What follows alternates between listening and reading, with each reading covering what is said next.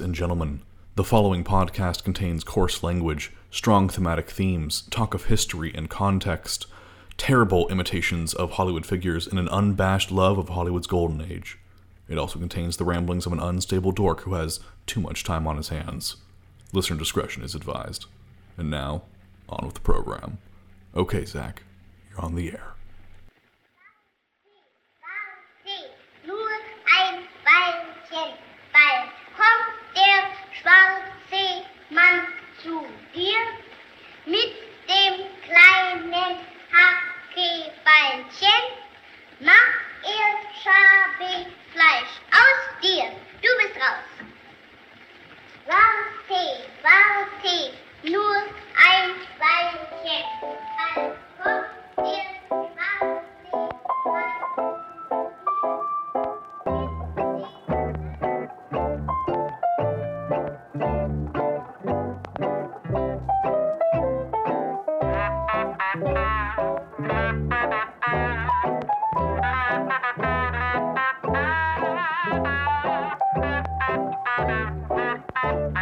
Yesteryear. Ballyhoo. Review. Good evening, ladies and gentlemen, and welcome to the Yesteryear Ballyhoo Review. Many great sights await inside the picture palace of the past, and we have plenty of ways to talk about the things inside. So hurry and get your seats. Tonight, the Ballyhoo comes to you from Weimar-era Germany, where cinematic art triumphs from the works of many masters engaged in expressionism and reflection on the great conflict years prior. It's an age of intellectualism and an echoed decadence from the States, and the world is as colorful as one can imagine, with no impending political doom on the horizon whatsoever. Wink. More on that later. But we have a bigger issue, though, because stop the presses. Another child has fallen victim to a mysterious killer. The city is in a panic, the police overstretched, and the criminals inconvenienced. Will no one be able to catch a killer who whistles Edvard Grieg before each kill? That's right, ladies and gentlemen. Tonight, the Ballyhoo at last encounters Fritz Lang as we unravel his 1931 sound debut, M. So see the show and stay behind for a discussion to delight the earbuds. Ausschnitte aus dem erregenden, spannenden und aktuellen Kriminalfilm M, den der Regisseur Fritz Lang für die Nero-Produktion geschaffen hat.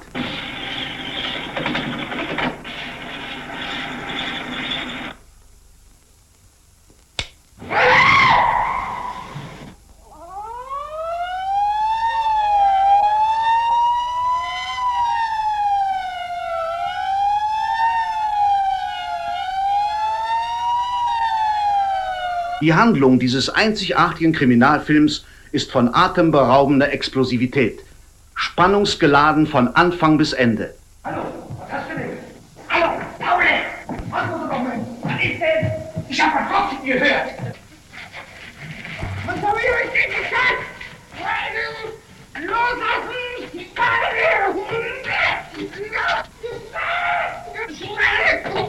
Das Resultat, bitte! Das Resultat! Ich komme nämlich vom Finanzamt. Wer ist der geheimnisvolle Unbekannte, der Millionen Menschen einer Stadt terrorisiert? Wo verbirgt er sich? Wie sieht er aus? Wer ist der Mörder? Jeder kann es sein. Jeder ist verdächtig. Du bist wohl verrückt, du Schweinskerl! M. Das Meisterwerk auf dem Gebiet des Kriminalfilms. Mit Otto Wernicke. Hören Sie mal bloß auf, von der Mitarbeit des Publikums. Gustav Gründgens. Meine Herren, wenn sich mir bei Ausübung meines Berufs ein Kriminalbeamter in den Weg stellt, dann weiß er, welches Risiko er eingeht. Und ich weiß es auch. Theodor Loos. Lassen Sie mal einen Wächter reinkommen. Theo Lingen. Paul Kemp. Fritz Odemar. Ist denn schon 3 Uhr? Peter Lorre. Rosa Valetti. Was glauben Sie, was die hier alle für eine Stinkwut auf den Kerl haben? Friedrich Gnaas. Mann, meinst du? Ich weiß von nichts, Herr Kommissar. M. Ein Film, den jeder gesehen haben muss. Wir zeigen diesen spannenden Kriminalfilm demnächst in diesem Theater. Now that you've seen the show, we will get to the talk of the day. Lang had already built a foundation for silent cinema in Germany with his dexterity with fantasy and thriller, but as the sound film dawned and his last 3 films financially flopped, Lang moved from UFA to Nero Films for his sound debut and would, in the process, give the world everyone's favorite sleazy character, Peter Lorre. But apart from the two figures that permeate pop culture beyond just their film work, M has much more ground to stand on than just 2 cinematic titans. Its dissection of police procedure, its delving into the ensuing panic from a murder on the loose, the psychological tendencies that define a murder, and its glib commentary on the hysteria that ensues from media panic and moral panic. One may not need look far, but just how many ways has M shaped the film culture today? And how much of it carries heavy truths that have echoed since society became more streamlined? Tonight we shall answer this question as much as we can, but we cannot do it alone.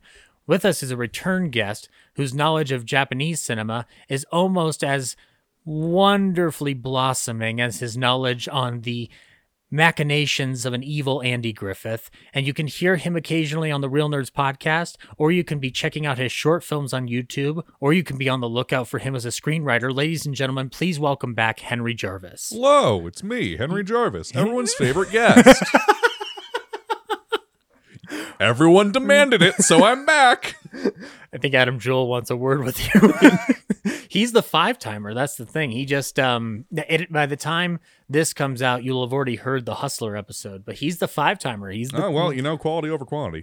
So,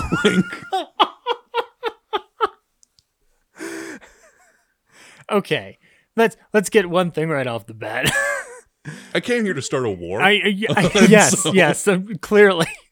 So let me ask you, like, at what point between A Face in the Crowd and this moment were you saying, fuck it, I'm going to become the ultimate ballyhooite? I mean, you are on the show every week, so technically you do outrank Adam. Listen, I don't want to brag, but I get a lot of fan mail. And always like, oh my God, Henry, I love doing that Ballyhoo episode. When's the next time you're going to be on Ballyhoo? I fall asleep listening to you on Ballyhoo. The fans demand content, so I feel like I owe it to them. You know what? I'm going to let Orson Welles correct your pronunciation. Ballyhoo is actually pronounced Ballyhoo. Oh, okay. Well, listen, those are the fans. Well, not me. that is your pretentious side coming out. Well, listen. I'm a contrarian at my know, core. I know you are. It's yesterday, Ballyhoo revising. Yeah, So and you know what? Actually, that just reminded me, because at this point, it's already been announced and the second entry will have already dropped in the Jacques Tati series. This is the primest time to get you on as a guest for that series. Yeah. Because it will just piss Ryan off so yeah. much. Be like, I can't even listen to shit. Listen, the winners write history, and I've decided that I've won. And so... Careful. Remember what happened last year and the year before that and the year before. But... Anyway. Yes. Well, I want to catch up with you. How have you been? What's been going on in your life? What have you been working on lately? Just getting through, trying to get paid, trying to survive. I feel like everyone's 2021 has been around the same. Yeah, pretty much. Everyone just kind of sitting in the rubble of 2020 and realizing that 2021 probably wasn't going to be as great. No. And honestly, I think I, like many people, have looked at the rubble that I've been sitting in for the past year and thought, is this just society now? And I've slowly lost my mind. You've watched the first Mad Max, obviously, right? Of course I have. Not the one where everything becomes completely chaotic. I'm talking about the one where society looks like it's halfway standing inside a decaying city. Yeah. That's what I feel Detroit. like. We're just we're inching towards that. Yes, Detroit. Yes. Oh God, it's depressing, isn't it? Yeah. But I think we are inching towards it. I think we're inching towards it so much further than we realize. And what better time as civilization decays from conflict upon conflict, from struggle against struggle to bickering against bickering, than to talk about Fritz Lang's M. I think it's the perfect time. It is the perfect time. And you pitched this to me rather enthusiastically, I got a text from you going like, I'm ready to talk M. And I'm like, Yeah. oh my. Yeah. I don't think the only other person that I heard so much enthusiasm for was two. One was Abella Bala. She's very excited to come back. And I guess also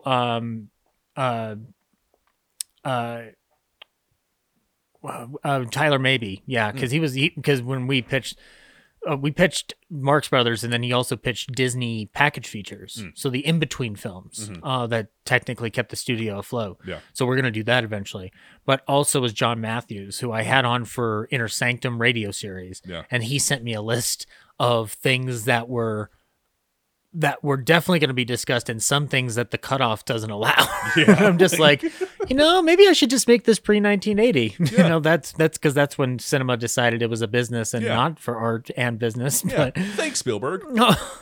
it's not completely his fault. Uh-huh. It's also my fault.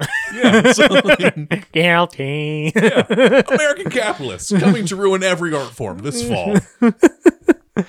Speaking of American capitalists, we're not talking about one. We're talking about Fritz we're talking Lang. about German capitalists. Yeah, German capitalists. That's right. So, Henry, Yes. you're a young buck. I am a young buck. Yep. People who don't appreciate pretentiousness would call you a young fuck. Yeah. But regardless of what you are, you're young. Yeah. And I want to know what your introduction to M was and your introduction to Fritz Lang at large. Well, I would say M was probably my first introduction to Fritz Lang. M, it's in my top 5 favorite films of all time. In all my favorite films of all time, I kind of approach that kind of differently than, like, I think some people view their favorite films as like, this is my favorite film. I know every fact about it. I've seen it 5,000 times. I always kind of associate my favorite films with just experiences of how I experienced them. That's how I feel about Jackie Brown. Yeah. That's Yeah, why. yeah. That's one of the reasons where it's just like I don't know every single production piece of information. Yeah. Partially because Quentin Tarantino doesn't do commentaries. Yeah. But also, I've always felt it best just embrace this magic for what it is. Now, my 2 through 5, however, I know way too much about. Yeah. Like, so Casablanca, Zodiac, Yeah. To Be or Not to Be, and Halloween. Yeah. Like, I'll tell you the ins and outs of those. But I sympathize with that. I totally agree with that. And my story with M is when I was like 6th grade, so like probably like 11, 12, my mom brought me to Balboa Park, which is a series of museums in San Diego. Yeah. And we were walking through the Modern Art Museum, and I got bored. And so I found like a dark room with like a small couch on it, and that's it. And so I went in there and I just took a nap. And when I woke up, and it turns out the room that I was in was like the film screening portion of the museum. The art museum. Yeah, they have a few of those. Yeah, they always have like one or two rooms that are showing like visual art. Like at the Denver Nature and Science Museum, it's the same story of creation video that they've shown for 20 fucking years. And so I wake up and I'm around 15 minutes into M, and I've never heard of this movie before. I don't know what this movie even is. But I wake up around like 15 minutes in. Yeah. And I wake up and I'm like, I'll just watch whatever this is now. And so I just sat there and I watched all of M in this art museum. And I had no idea what the film was because I just had no idea. And you were how old again? I was like 11, 12. Okay, that's fair. Yeah. I first thought I heard 6 and I was like, no. 6. Nope, not that old. 6-year-old me couldn't tolerate a black and white Yes, old German film. I remember when young Henry Jarvis saw the film for the first time. Yeah. It was a glorious trip. Fritz Lang, smiled down from heaven. Yeah. And so then after that, I went to the gift shop of the museum, and I was like, "What was that wonderful movie that you showed?" And he said, "Kid, will you calm down?" And they handed me the Criterion DVD of M. And that was my introduction to both Criterion, Fritz Lang, and the film M. And your mother saw this and said, it's about a child murder. Well, what could go wrong? Well, she didn't watch it with me. She was concerned because she couldn't find me for the entirety of this movie. I guess that's the relief point. I had snuck up to a dark room and fallen asleep. Oh my God, I wasn't an irresponsible parent. Yes, of course. Please take that Peter Lorre debut in full hand. Just please don't tell anybody else about this. And certainly don't mention it on a podcast years later. So anyway, sorry, Mom. But that's the story of how my mom lost me in San Diego and then how I got interested in German Expressionism. We also know that Henry's mom is the biggest listener of the show. Well, what can you do? Her favorite... Who do you think's sending me all the fan mail? Yeah, it's my mom. Yeah. So, well, oddly enough, though, she told me her favorite episode was the Matter of Life and Death one, which I was just like, that seems mean. I'm not going to tell her what to like, but I would appreciate it if... John Strellick has a sexy voice, let's face it. Yeah, I'm not going to deny. So that's a great story for M. Mine's pretty fucking standard. I saw this film in film school. Oh, okay. Not in a screening room, sadly. It was on a DVD. On the television that you see right there, that old Mitsubishi television, I had hooked up the PS3. So we didn't have an HD TV back then, but I got I was getting Blu-rays and whatnot, but the M Blu-ray hadn't come out yet, to my knowledge. If it was there, I didn't see it, but I got the DVD from the library. Mm-hmm. And I watched it, and that wasn't my first exposure to Long because I had seen sections of Metropolis before. Mm-hmm. And I had seen clips from M, but I'd never seen the full thing. So my first unfolding experience was M, and then the Conversation with Fritz Lang by William Friedkin that's on that disc, which when I first saw that, I was engrossed by his story. And then when you learn that he liked to, it's kind of like in The Master when Jesse Plemons leans over into Joaquin Phoenix going like, he's making all this up. Yeah. Like that's kind of like the revelation point for me of just like, he's a bullshitter. Yeah. But a very talented one at that. Yeah. But M struck me right away. It was just, I'd never seen anything that daring from the past like that. Oh yeah. Hollywood or world cinema period. Oh yeah. Like of anything that I'd seen up to that point. And the movie is still daring. There are a couple directors I've found recently that are like from this era, from like whether that be from like the 30s up to like the 50s, let's say, where I've started watching their filmography, Fritz Lang being one of them, where it feels so much more modern than you would think. Yeah. And how like there's a lot of just of their contemporaries, they're so much ahead of the game. Yeah. Just in terms of just like the structure, the lighting, the feel, and like the emotions that get drawn into it. They're willing to tiptoe around censors for the engagement of darker material or even lighter material that carries a heavier burden, heavier burden, not a hairier burden. That'd be weird. Yeah, what can you do? That'd be Harry and the Hendersons is what it would be. Yeah. But I'm glad you point to that as these select directors that we have in our midst. Like I'd put Raoul Walsh in that category. Yeah. I would put John Huston in that category. Yeah. I'd put John Ford in that category. I don't know about that. There are visual elements combined with stories he chooses to tell that, for whatever my opinion is on how they hold up today, it's undeniable that they are touching into tricky territory. I can agree with that. The Informer is one, for example. I can see that, yeah. And even Grapes of Wrath and How Green Was My Valley, those were decidedly very anti-establishment for their era. Yeah. But not the same daringness that's coming out of different visual artists like a Hitchcock or like an Orson Welles. Long, though, is a director that after watching M, I consumed his silent film library and never really delved into his American work until this year, when I finally saw Ministry of Fear. Yeah. And I love every era of Lang, clearly. Yeah. Because he never ceases to entertain me. Yeah. Long comes from this element of German expressionism, which has been a phrase that has been said on this show before, but it's also said by every fucking film student, filmmaker, film enthusiast. Everybody knows what German expressionism it entails. Harsh shadows, rigid lines, patterns. It's like German expressionism it's one of I was thinking about recently, it's one of the three film movements that you just have to know. It's like the first lesson of film school. Yeah. It's that French New Wave and the New American Hollywood. Yeah. Are the three. Oh, you wouldn't even put neorealism in that category. I mean, that would be 4. I mean, but but if you're I agree with the top 3. Yeah. I was just expecting neorealism. Neorealism is definitely like it's up there, but everyone has at least seen one American New Wave film. Yeah, and everyone can at least name a French New Wave film or everyone can name Dr. Caligari. And everyone can name Breathless. Yeah. But I don't know if anyone can name, Rome Open City. And so, I mean, I can. Now, do I remember it? No. Well, you're Zach, though. But it's a difference between knowing it Yeah. and remembering it in casual conversation. Yeah. And the answer is absolutely not. Yeah. So if you want to ask me about Rossellini, I'm just going to look at you and start drooling and going like, yeah. Huh? Yeah. It's not out of desired ignorance. It's more just no, it's something that I need to beef up on. Expressionism, though, I think out of any film movement that comes out of world cinema, it's the one that we actually tap into at the earliest possible age. Yeah. Not because of the people who innovated it necessarily. Although, at my age, 30. Yeah. Jesus. The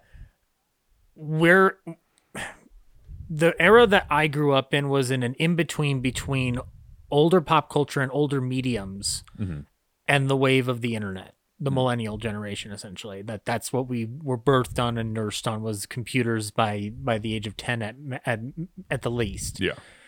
And so there was still a time where we would flip through the television. We'd have to look at the TV guide. We'd have to figure out what was on when. We'd have to record off of VHS. Mm-hmm. Or we'd have to go to the video store, which we could still go to if it weren't for terrible things. Yeah. But the pop culture from the golden age or early cinema was still permeating the television in various different ways, whether through retrospectives, the emerging AFI programming, even intersplicing clips of Nosferatu into the beginning of things like Ernest Scared Stupid. I believe Nosferatu is at the beginning of Ernest Scared Stupid. I don't remember that opening montage. I just remember that song is I don't jamming. either, so I think we can just both agree that is what happens. Yeah, but that song is jamming, though. I will say that. Listen, it's a complete banger. Yeah, but I do remember that one of my earliest exposures to any form of expressionism and thus German cinema was actually in SpongeBob SquarePants. All right. Because Hillenburg was actually kind of a fucking genius. No, he was. Yeah. Not kind of. Scratch that. Was a fucking genius. Yeah. Because he was intersplicing adult pop culture references that artistically fit the bill of what SpongeBob SquarePants was. Yeah. So the hash slinging slasher episode, the Graveyard Shift, is the title of the short. And it's at the end when they're trying to figure out who is actually flipping on and off the lights, and it cuts to a little clip of Nosferatu doing it, and they go, Nosferatu, and then you see Nosferatu smile, which he never does. So that's kind of an early exposure, but also, I know we give him shit today, and maybe we need to stop, I don't know, but Tim Burton engages in expressionism like it's a morning workout. Yeah. Listen, has Tim Burton missed a few times recently? Yeah. Is Tim Burton still one of the best living auteurs based on his entire filmography? Also, yes. And so the more I think about it, the more I realize that he's been a punching bag for so long that he's going to get the resurgence he deserves, and I'm all for it. Eventually he's going to get a retrospective somewhere, and he'll release a film that's going to be his comeback indie film, and so he'll release Big Fish 2, Bigger Fish. And so I'm not dead yet. No, it's his mom this time. His mom dies, and now there's another fish that he's got to deal with, and so who do you want me to be, William? A bigger fish? I just caught a real bigger fish this time. I'm drying out again. Oh, Albert Finney. What about Ed Wood 2, where he actually covers the declining years of Ed Wood and makes a tragedy out of it? Because that could work. Ed Wood died of fucking alcoholism. Yeah. But no, yes, that early exposure to Tim Burton is a form of expressionism that we experience early on. Yeah. And as we get older, we go into different forms of it. And I think horror films obviously are the big push in that, but also crime films. Yeah. And crime films, I think without even intending it, delve into expressionism on accident on most bases.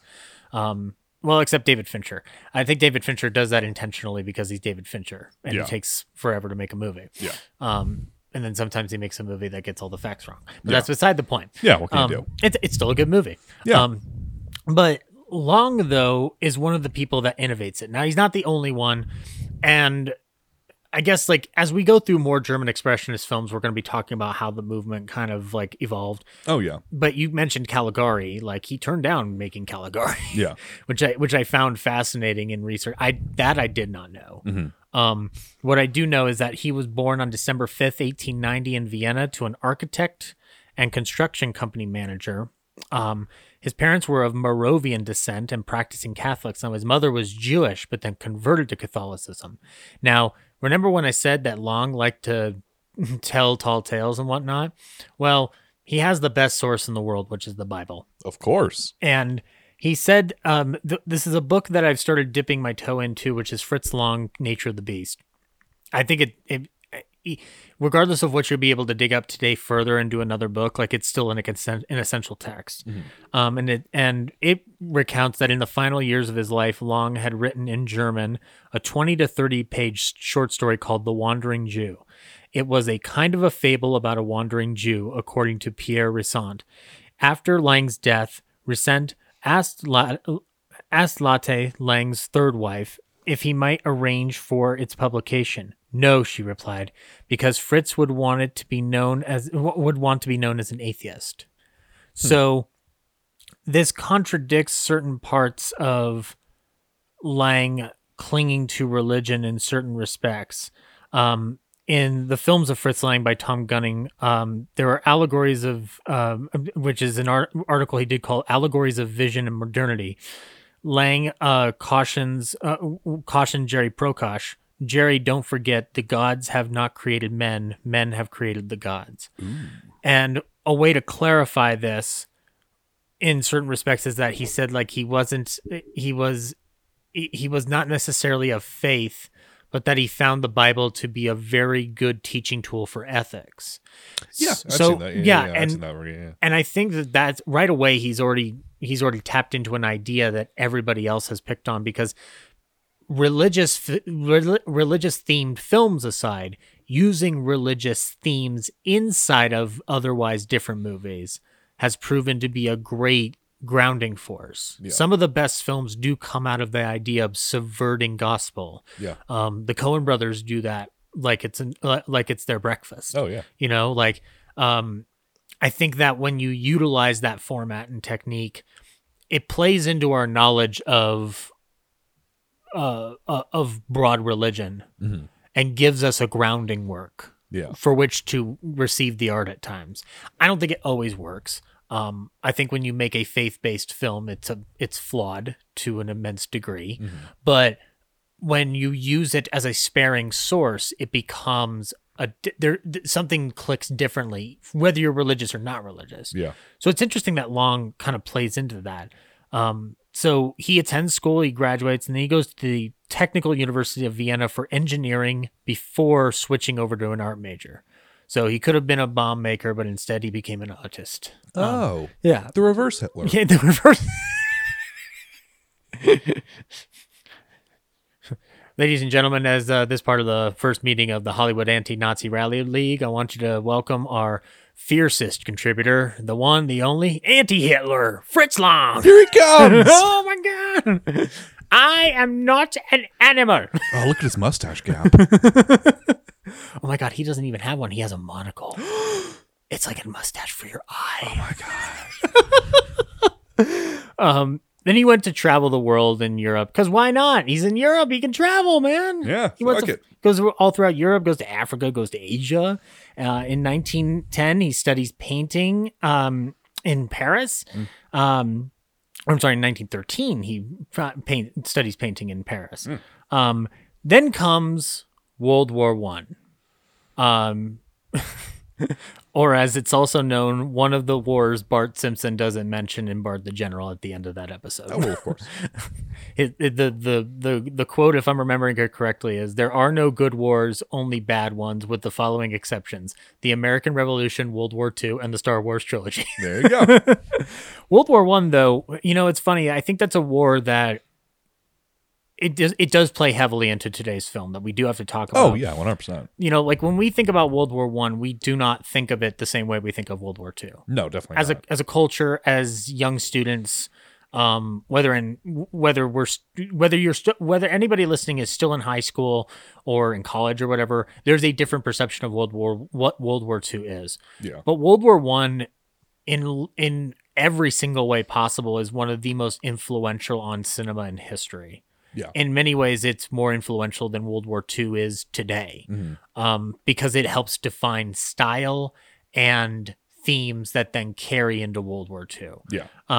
But he returned to Vienna and volunteered for the Austrian army and fighting in Romania and Russia. Now, in Romania, he was wounded 4 times and then lost sight in his right eye. So this was the beginning of a lifelong affliction with vision. Oh. So that's where we get the monocle and then occasionally the eye patch. Yeah. If he had lived longer, the bionic eye, which would have been... Can you imagine Fritz Lang with a bionic eye? Oh my God. He could rule this world. Oh my God. Oh my God, it's Robo Lang. Is that what Blofeld is based on? That's Blofeld. Oh, sorry. That's okay. I died at the end of that new one. Oh, spoiler alert. Oh my God. I'm sorry. I forgot. Not everybody's seen that 2.5-hour movie. It's gonna lose $100 million, I read.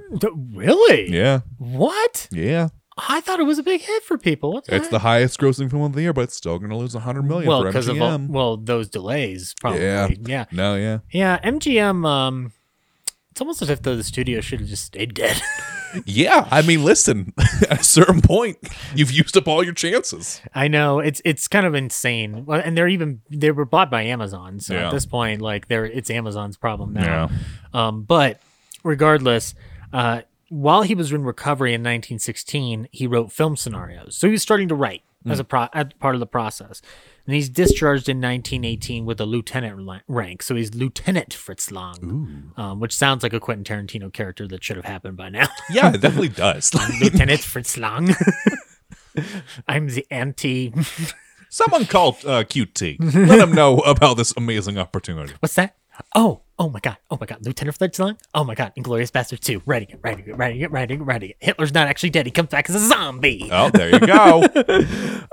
Now he acts in Viennese theater, so he starts off as an actor. Oh. And then he was hired by Decla Films, which is the Berlin-based company for Erich Palmer. Around this time, this is the weird thing that I dug a little bit into this. There's no clear answer, but he married a woman named Lisa Rosenthal, a Jewish woman, in 1921, who died of a single gunshot wound, and it was determined that it was fired by a sidearm weapon from World War I. But the question is, why did that happen? I didn't realize there was an unsolved mystery about the murder of his wife. Hold on 1 second. Is that Robert Stack? Henry, can you solve the mystery? No. Absolutely not. What if I gave you the time machine? Still no. Absolutely not. This sounds really complicated. No one will ever know. Now we're dealing in the Weimar Republic years. And the Weimar years are the years before the Nazis take power by gaining all that control within the council seats and then eventually overthrowing the government. At this time, though, he does the writing stint, and then he joins UFA amid the emergence of German Expressionism, covering the main element of style within the century as each country's doing their own style at this point. We talked about how Japanese cinema emerged with their style earlier than we would relatively know. Yeah. Because we don't start receiving a bunch of Japanese films until after the war. Yeah. Sweden and Norway are developing their own kind of like meditative styles. Yeah. Britain is kitchen sink until Hitchcock comes along and goes, say, what if lurid murder mystery? Yeah.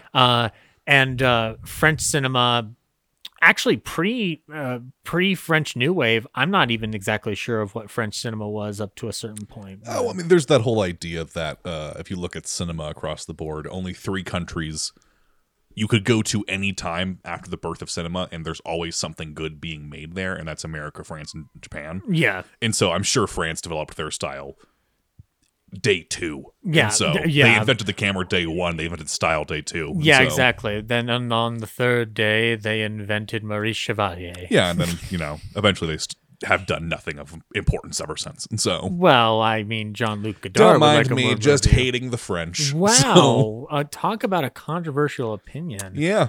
Now, UFA, by the way, it's UFA Gimbach, is the film and television company.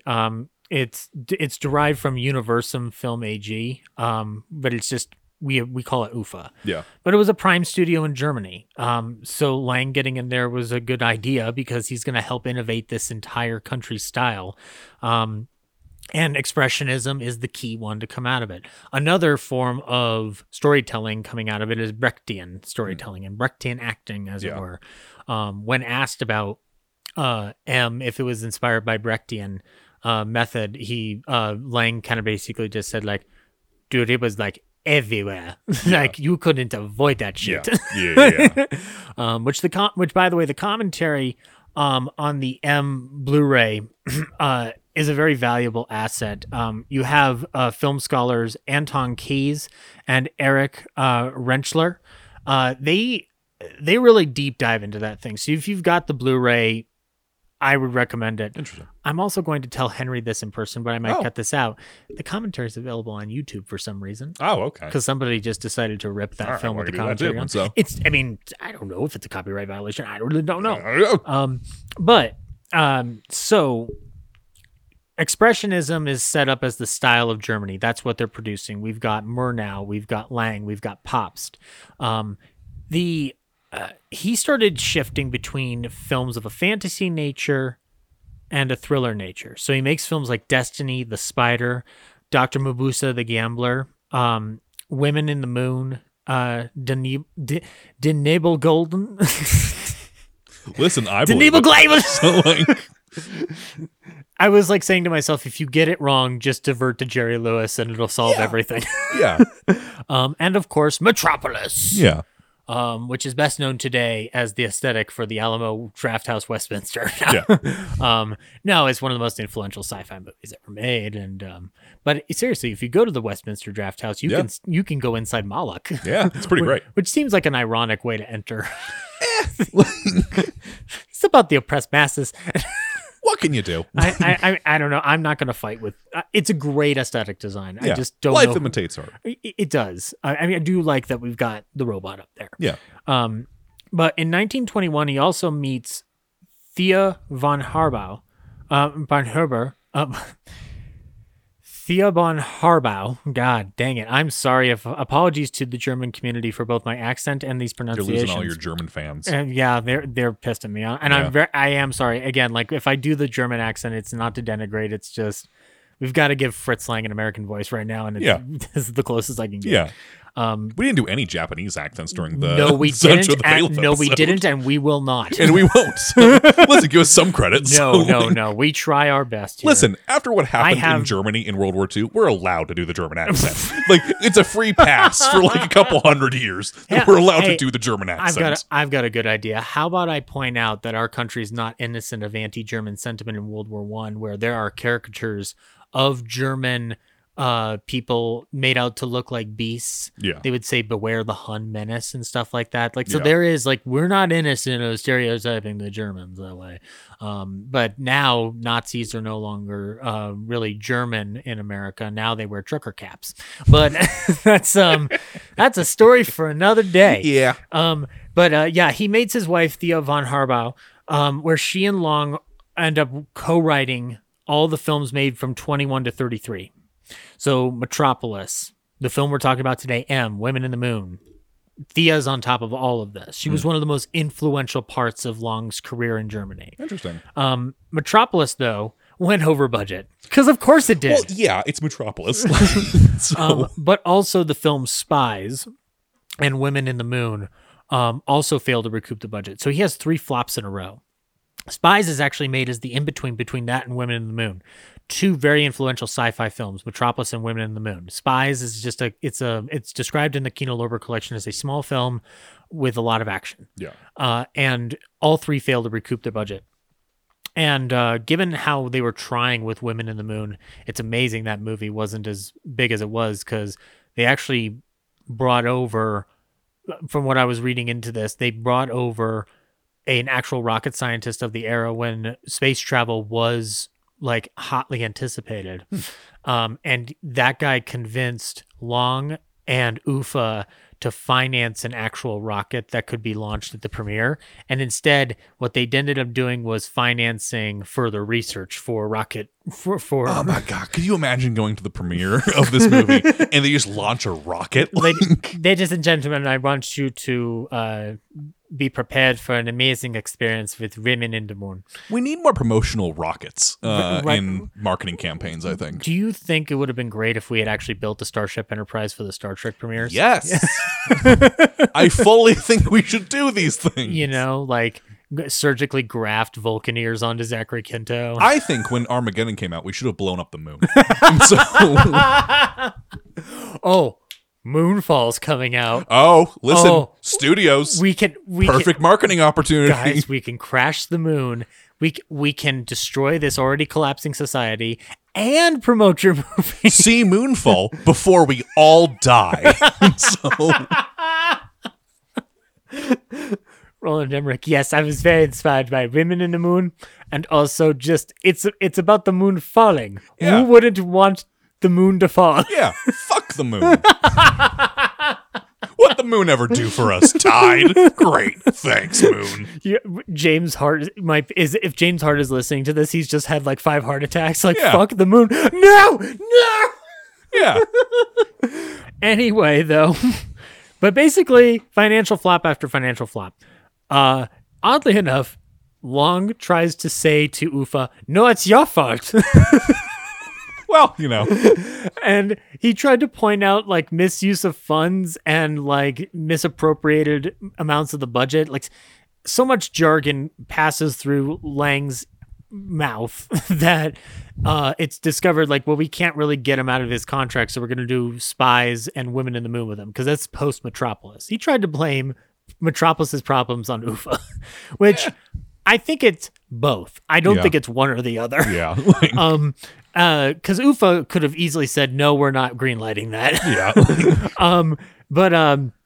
Yeah. So he ends up leaving UFA and joining Nero Films. And Nero Films, I have a little bit of note on that. Nero Films is a company formed by Heinrich Nebenzal and Richard Oswald, and it produced films starting in 1927 for directors such as Pabst, under the prime supervision of Heinrich's son Seymour Nebenzal, who was interviewed in the Criterion, and hearing him tell the stories, not just of this film, but also the remake of them, which we'll talk about at the end of the show. Remake of them. Oh yeah, it's kind of like a noir 50s film. That makes sense. Yeah. But it's also like, it's available on YouTube for free. There's no DVD available of it. There's several different factors going on there. But regardless, this is the kid. Seymour sees like the film production unfolding under his father's company and whatnot, and he makes important decisions like Pandora's Box and Westfront 1918 by Pabst are done at that studio. So Lang is not just at a crossroads with switching studios. He's also at the dawn of sound. Yeah. At the time that Women in the Moon came out, he refused to put a soundtrack underneath it. That was not a good idea because sound had already infiltrated the German market by 1929. Yeah. And Lang was just like, fuck no. But the public was like, fuck yes. And so he found himself in the tricky position of being forced into the sound market. But he basically says, if I'm going to make a sound film, I'm going to make it an experiment. Because one thing about M that we should get right off the bat, this is a sound movie, but like 2/3 of it are a sound movie and the other third is a silent movie. Yeah. And you can like divvy that up like fractionally, like almost to a T. Yeah. And the way it uses sound, which we'll talk about as we go through the plot, is very unique.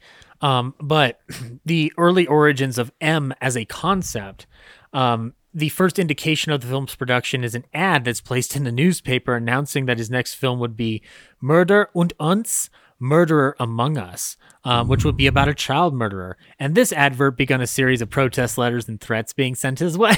Oh, well, okay. I don't understand. You guys don't want to see something exhilarating and thrilling? Yes, sure, it's very dark subject matter, but this is going to be a message movie while also being a seedy crime drama. Ooh. Yes, but yes, please tell me to go fuck myself, German public, please. You try to give the audience what they want. No, funnily enough, they weren't wanting this because the city of the city of Germany, the country of Germany had been plagued by several different true crime stories of their own. There were a lot of serial killers in Germany around this time, and the economic state of the Weimar Republic does not help that. I'll point this out right now. In researching for this film, Long spent 8 days inside a mental institution where he met with several child murderers, including Peter Kürten. Kürten's own case is alluded to in that commentary as the key source for it. However, Long does say, at the time I decided to use the subject matter of M, there were many serial killers terrorizing Germany. Harman, Grossman, Kürten, and Dunke. So there's an amalgamation of things going on here, but the Kürten murders in particular fall into very specific territory because it is a killer whose reign of terror took place between February of 1929 into May of 1930. Wow. So that's over a year. Yeah. The trial for him lasts only 10 days, from the 13th of April in 31 to the 22nd of April in 31. M is released in May of 1931. There's an immediacy. Yeah. And the way they balance this contradiction in the commentary, and it makes complete sense, is because the Kürten trial was so close in tide to the release of the film. Yeah. They bought into that, because something that we should get off the bat, this movie wasn't extremely popular when it was first released. Yeah. It was mixed. It had mixed reception, and it was considered a message movie. It wasn't considered like thrilling entertainment. So, like, full disclosure, M is not Metropolis. Yeah. Metropolis for its time was thrilling, exciting, fair. Yeah. Earlier films by Long were adventure films or very dark expressionist visions like Dr. Mabuse. Yeah. So he's making a message movie. And, we have this debate today about not every movie has to have a message in it. And it's but sometimes the best films end up having the message in them. And it's not even about morality. Sometimes it has a message about the state of the human condition. But, he takes inspiration from all of these different figures and amalgamates a message film surrounding the dangers that lurk around every corner in this particular era of Germany, which is interesting considering how things allude to a society decaying that will then be on the verge of being thrust into the Nazi party. Now, it's also clear to point out that M has a lot of allusions to what would end up happening in Nazi Germany, but the film also at the same time is actively, rather than retroactively us viewing it through World War II lens, it's actively commenting on World War I. Yeah. And I think that a big key thing in all of that, how you allude to this, whether it's World War I or World War II, can also be a trace to fact. And to fiction, depending on what version of Lang you want to believe. Now, the film was supposed to, according to the Cinema of Fritz Lang by Paul M. Jensen, he wanted to film it at Stocken Studios, but was refused. And in Long's words, I confronted the head of the studio, and the head of the studio revealed that he was a member of the Nazi party. And he said that we do not like this because we saw the title of your film, Murder Among Us, and we think that it's alluding to us, the Nazis. And that is not true. Yeah. There were alternate titles for this movie floating around and whatnot. According to Lang's story, the Nazis then finally said, okay, you can film in Stocken. Yeah. So they filmed in Stocken for 6 weeks. Now, in addition, we'll talk about it a little bit, there are real criminals used in this film as extras. And during the course of production, 25 extras were arrested during filming. Oh. Just imagine if you're trying to make a film, you're in the middle of a shot, and then all of a sudden the actual police come in. And Oh, my God. it's like, oh, cut. Peter, you didn't tell me you were wanted for robbery? Oh, my God. I knew you were a criminal, but I didn't know you were a wanted criminal. God, what a logistical nightmare. Oh, God. Damn it, Thea. This keeps happening to me. Man. I can't imagine dealing with it. I know that we use realistic aesthetic, like we'll cast non-actors in roles. Like, I mean, the most recent example being Nomadland, where actual Nomadland ites are actors in the film. Yeah. And many cases portraying actual people that are in the book it's based on. Yeah.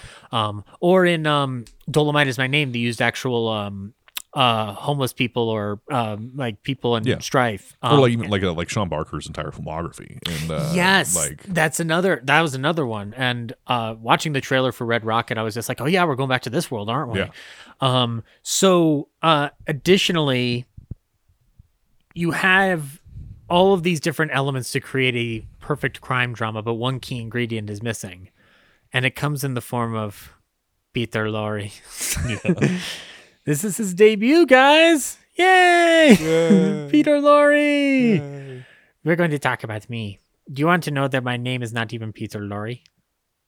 What is it? Laszlo Lowenstein.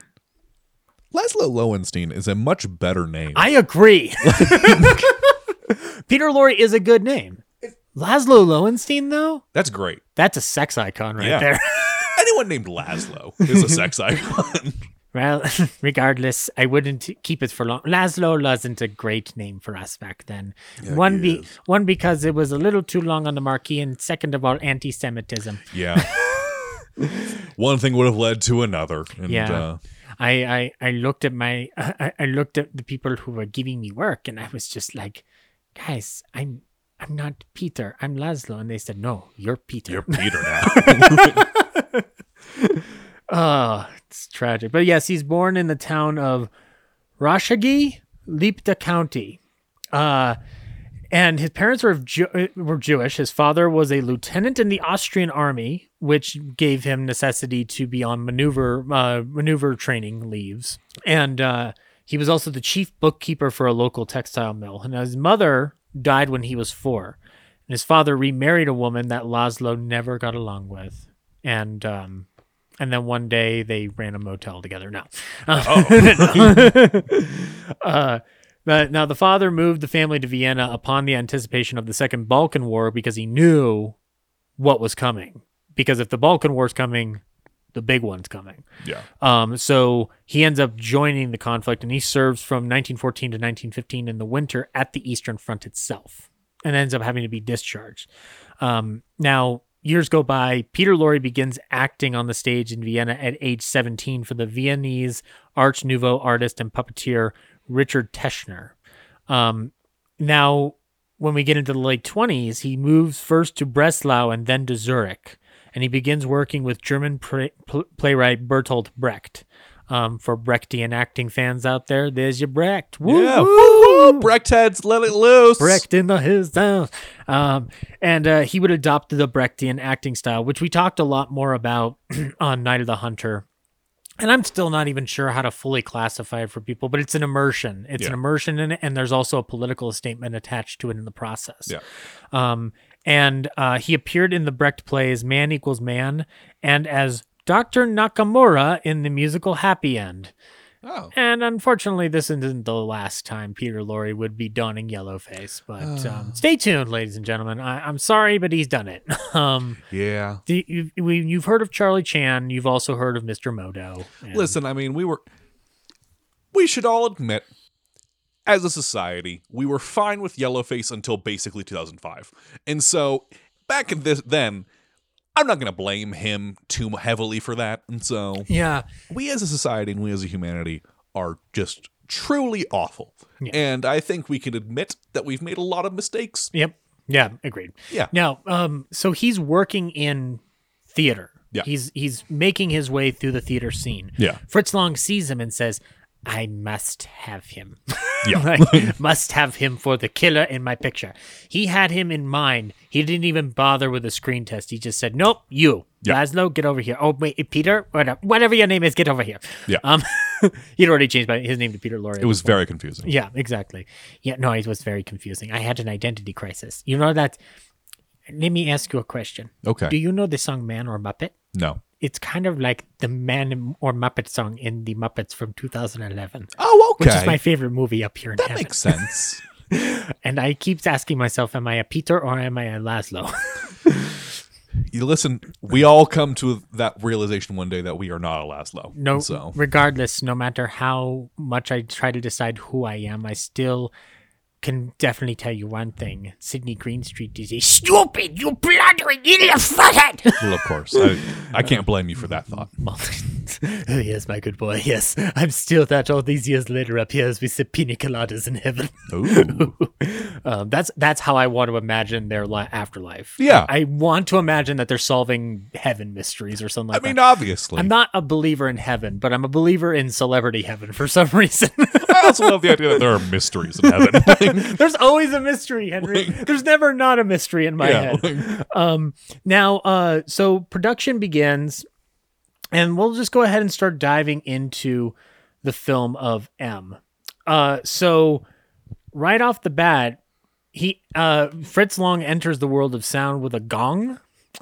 And that was indicator of news announcements at the top of the hour. So he's bringing us into a real world environment. Interesting. I didn't know that because I've never really heard any German radio from Yeah. that era. I don't know how much of it was saved or anything. Yeah.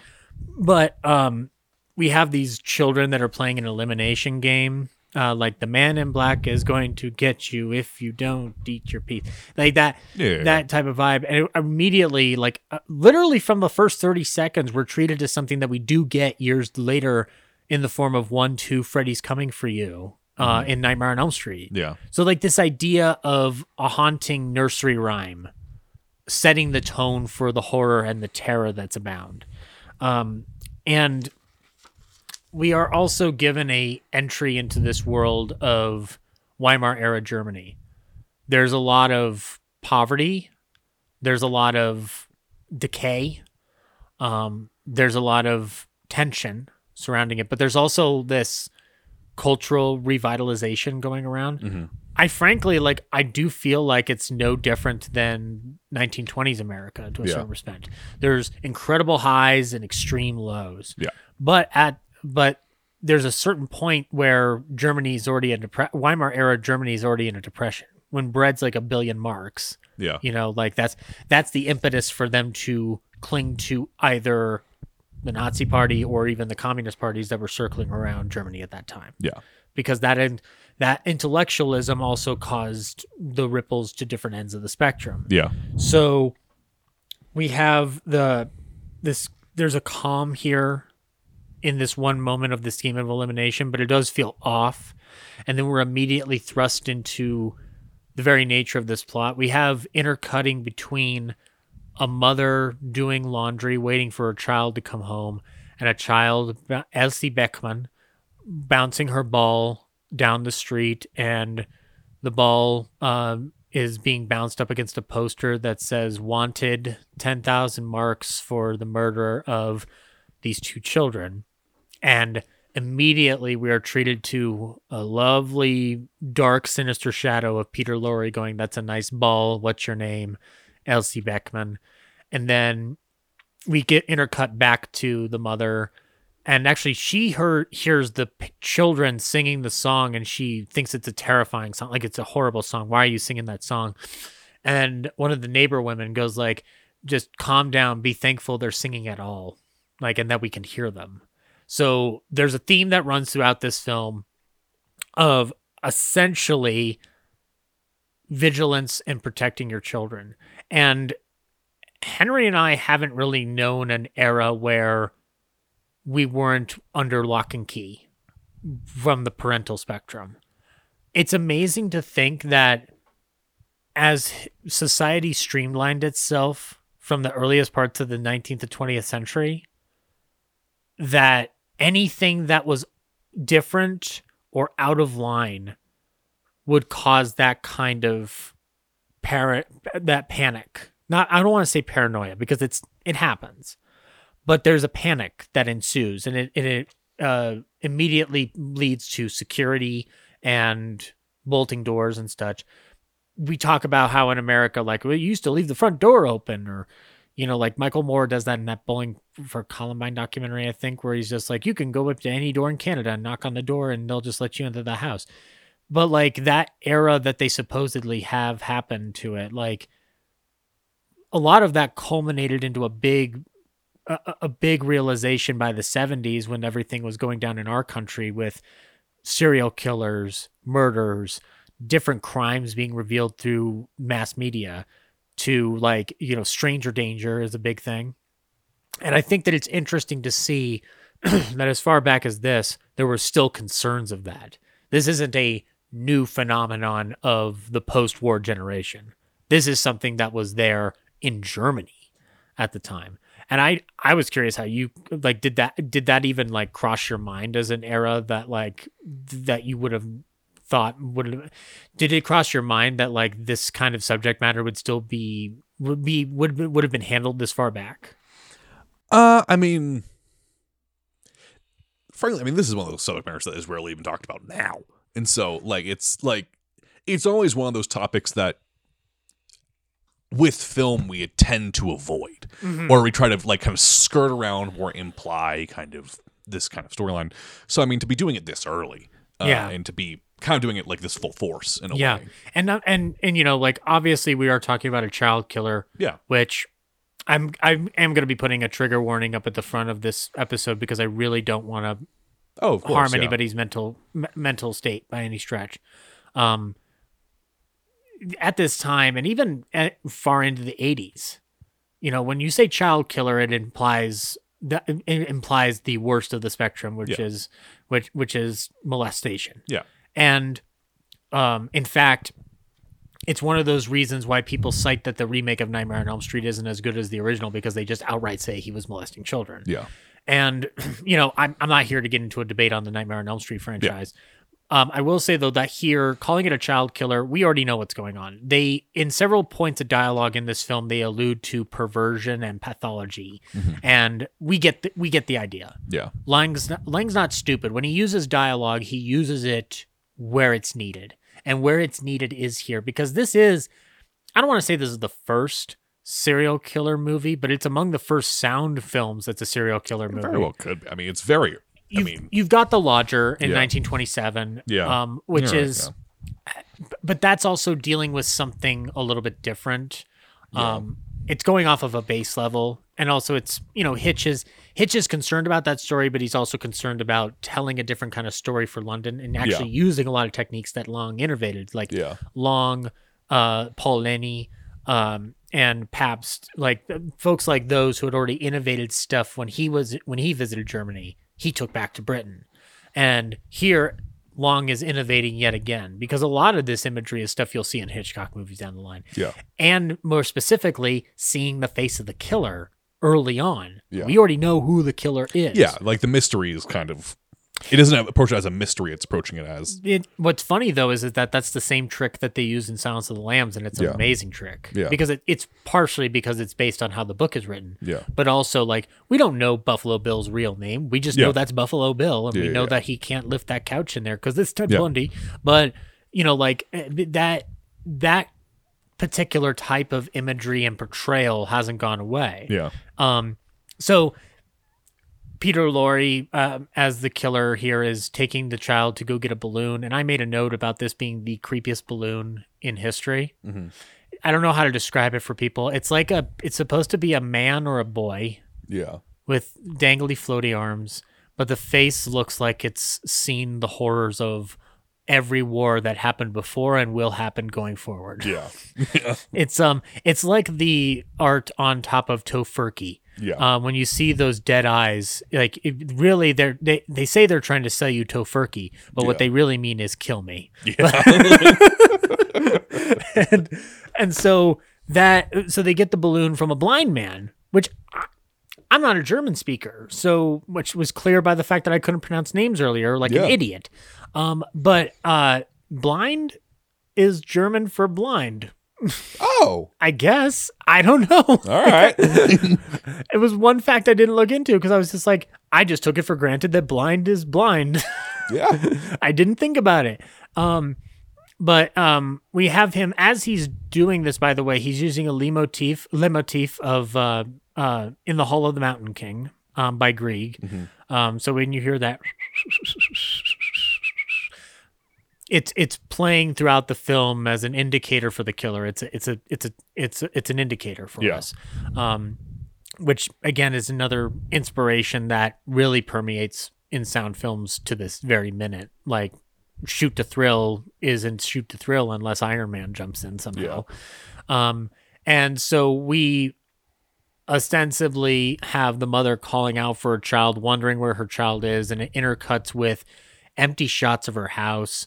You can see the empty space where the laundry room is. Yeah. And it's just devoid of activity, an empty table, and then it cuts to a ball rolling from out frame. Yeah. And then a top of an image from down looking up at telephone poles and that creepy balloon floating around in the wind.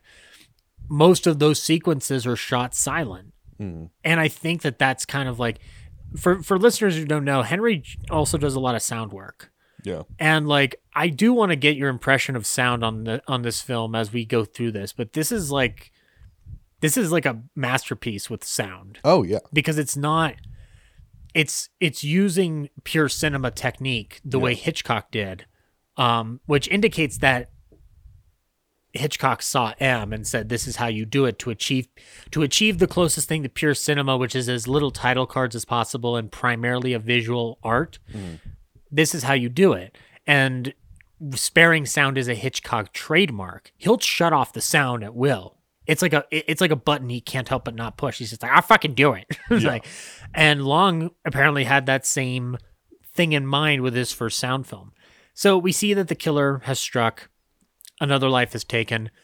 The news starts reporting on it. And immediately we are thrust into the true crime world and how it creates panic, hysteria, false accusation. Yeah. That one of the most haunting shots in this movie, weirdly, is a man was apparently given the police were given an anonymous letter and sent to a man's house, and it's just like literally everybody suspecting everybody, and it's personified in that scene in the dining hall or like the gentleman's club or whatever the heck it is. Where all those gentlemen are arguing over politics and then arguing over who could be the killer. And then one of them just flats out says, "You're the child killer." Yeah. Like you are. Yeah. Like it's abrasive. Yeah. It's very unapologetic. There's a shot of a man talking to a little girl, giving her the time and genuinely looking like he's trying to help her. Like, just like, do you need help getting home? Yeah. And a big burly man comes up and goes like, what are you talking to that little girl for? And the shot down on him it's this wormy little German guy. Like in America, the equivalent would be a guy going like, well, no, sure, I'm just trying to help. Yeah, like, like, you know, like a Millhouse-esque kind of like, oh, I'm sorry. Yeah, like, I associate it kind of like anybody who's ever put upon in cinema, that's the angle that we're getting off of this guy. And then a crowd starts encircling him. They call for the police. A policeman gets off of a double-decker bus, and there's this, it's just mass hysteria. So when he's using that sound, you're hearing this overlapping dialogue. Oh yeah. The subtitles on the Criterion can't keep up with it. Yeah. It's incredible. Like there's sparse amounts of dialogue in crowd scenes. Yeah. Everything else is super specific. Yeah.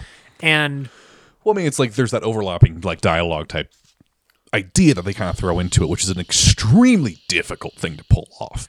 I don't know how we do it today, let alone then. Well, I mean, like like my professors I talk to who do like sound professionally and have won Oscars for it, they say like when you compare the going back to how like it's ahead of its time kind of thing, like Robert Altman's style is so defined by overlapping dialogue. Yeah, and I've heard stories and I've read about how that sound mixer would do those scenes, and no one can do that. There's a reason that man died uncomfortably. And so in order to do this kind of work, it's very difficult. Did he have to sacrifice one of his hearts? Yeah. In order to do that? And He that's did. why he had to have the heart replacement? Yes. Oh my God. Yeah. So they took the heart. Yeah. But then he got a new heart to make Prairie Home Companion, but the devil said, "You cheated." Yeah, exactly. Exactly. And that, son, is why God hates you.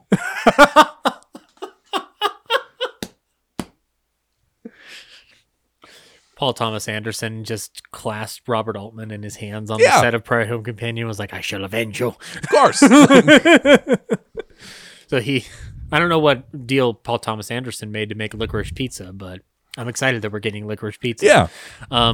And because I want to see Bradley Cooper play John Peters, because who not? the fuck doesn't want to see John Peters smashing car windows? Yeah. That shot in the trailer just gets me every time. So we are then thrust into the political outcry that comes of this. Now, the Peter Curtin story in particular, the True Life story, this caused political upheaval too because of how long it took to catch him. So you were gasping at that time frame. Now, we're used to, in a day and age of like serial killers getting away with their crimes for 20 to 40 years before they're ever caught. One of the best examples being that case that Patton Oswalt's... Yeah, the Golden State Killer. The Golden State Killer, yeah, the one that Patton Oswalt's wife, former wife. Michelle Nakamura. Yeah. So there was political outcry about police inefficiency and not catching the killer. And we're kind of experiencing that at the very moment that we're recording this episode because of a couple of different cases that are floating unfortunately. around. Yeah, very unfortunately. You can point to other places. And so. Yeah, and I mean, for a modern audience, like for an audience listening to this 50 years down the line, if anybody's listening to it other than my great-grandchildren or whatever the fuck. Yeah. If you look at a Twitter feed on true crime, particularly with the suicide of the guy who killed his girlfriend. Yeah. The amount of speculation, conspiracy, and also outrage towards the police. Mm-hmm. And at the same time, also, we're dealing currently with the verdict of Kyle Rittenhouse. Yeah. Which, rightfully so is frustrating people to an insane degree because it's a weird verdict to be reaching at all, to say the least. But the bottom line is that like there's always a cry for like, what are the police doing? Why don't they catch the real killer? That's a thought that permeates the criminal underground of this movie. Yeah. But before we get to them, we're dealing with the secretary, the secretary of government here. Yeah. I don't know the full political spectrum that they're dealing with in this movie. It's kind of ambiguous. Yeah, I mean, I can relate whenever I'm watching like an Asian film or whatever, and if they get into politics, I'm like, I'll just nod my head and go along with it. Like, I understand. Well, I understand the stakes. So. They kind of like keep those things ambiguous for good reason. Like, unless you're dealing with a film that's entrenched in the country that it's being made in, and it's being specific about the story. We're at a disadvantage as Americans where we're very lazy to a certain degree. Yeah. But we're also intelligent enough to look into things. And if we're really compelled to, we'll look into that spectrum. Here, it's just a very simple Mr. Secretary and Mr. Commissioner. We know what a commissioner is. It's the commissioner of the police. Yeah. And we see this procedural montage, which is kind of like a training video in a little way. Yeah. About how the crime is being detected. We're seeing the formation of what every crime drama ever does going forward, showing police procedural. Yeah.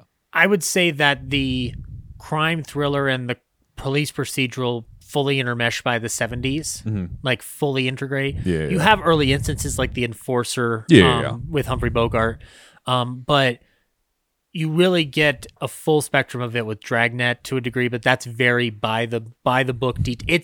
Dragnet is kind of the training montage here. And then you get the evolution to a period where we have things like Zodiac. Yeah. Like, which I do hold up as the prime example, not just because it's one of my favorite movies, but it is like, that movie is about procedure and also how things fall through the cracks and misinformation. Yeah.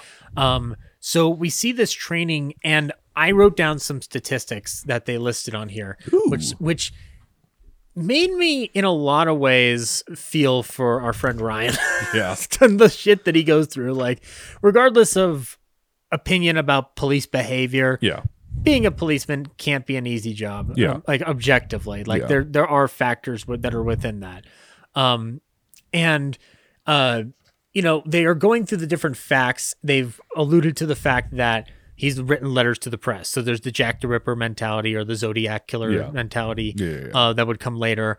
The killer is writing letters to the police like, you'll never catch me. The police failed to publish my previous letters, so I'm writing to you now, the press. And that's part of what instigates further outrage. Yeah. Because now we're giving him attention. Yeah. Which falls into that whole like split definitive of like, well, we don't want too much attention given to the killer, but also we want to know everything about this killer. Yeah. Which is the ever onward cycle of true crime. Yeah. Which has both its positives and its negatives. Yeah. But they're going through the different ways that they're going through this the investigation, from handwriting experts, which gave me another Zodiac wink. They're using a lot of protractors to indicate. I literally wrote a note, protractor, the motion picture. Yeah, I mean, never on screen before have you seen so many protractors. And ever. Never in my life since have I seen as many protractors. And so we had them in school and in M, and that's it. Yeah, well, I was required to buy them for school. I don't know if I ever used them in school. So you used them to make boobs. Well, you said they were figure eights with just two little dots in the middle, but we all knew. Listen, I don't know. No comment. I refused. You just take the fifth, like Robert De Niro in The Irishman. Yeah. What color is my pen? But they have witnesses coming forward. And the commissioner goes, you don't seem to have a clear picture of the enormous obstacles confronting our forces. Do you realize, for example, regarding the route that the child took home, that there are 15 conflicting eyewitness accounts alone? Let me give you a random example. Testimony number 1,478 in the Breckman murder case. 1,478 witnesses testifying.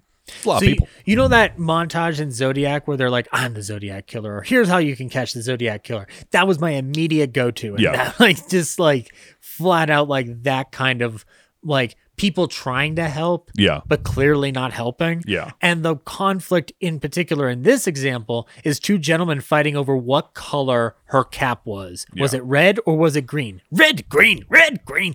And you have that Demi does this in Silence of the Lambs where it's the dead on angle to the camera, so it indicates a conversation intimacy there.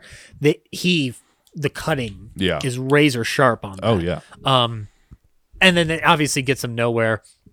They've said that they've had over 1,500 detailed leads in 60 volumes, which you can now buy through Time Life. And they show this further series of montages before they cut to the criminal underworld. Now, there is a basis for this. And I thought I didn't know anything about this, and I don't know if you did either, but we're about to learn if we didn't know. So the gangs are inspired by the Ringverein, which is criminal gangs operating in the late 19th and early 20th century in Germany during the Weimar Republic.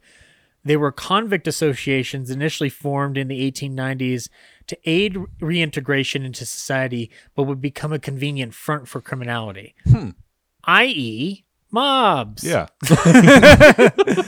But I just didn't know that they had a specific term for how it was going down in the Weimar Republic. Yeah. Much of the gangster... This is a secret gangster movie in the process. Yeah. But this time, the gangsters are on our side. Whoa! Man. Team Gangster. Can you imagine at last? Maybe all those guys who thought Goodfellas was a party boy movie were right. Maybe they are the good guys this whole time. Maybe. Yeah. Or maybe they're idiots. Now, and the Irishman says we all die happy. So. Oh yeah, when he's looking outside his door at the end of The Irishman, he's looking at a unicorn. Yeah, he's like, man, what a life I've led. It would be amazing if you sat for that whole 3.5 hours of that brilliant genius movie, and then all of a sudden Frank Sheeran just goes like, man, it don't get no better than this. credits. Yeah. In the still of the night. Yeah, it's great. And then it just goes into a huge dance remix by Lady Gaga. Yeah. Of the Five Satins. Yeah, like while the credits roll, you see young Robert De Niro dancing with young Joe Pesci. And so young Al Pacino is laughing. Yeah, of and then he course. gets angry, but then he laughs again. Yeah, of course.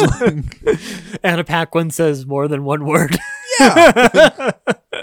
But the criminal underworld in this film I find interesting because we find ourselves in this question of just like, who's the real criminal here? Is it the child killer or is it the pickpocket? You know, like, and I'm like, there are differentiations here.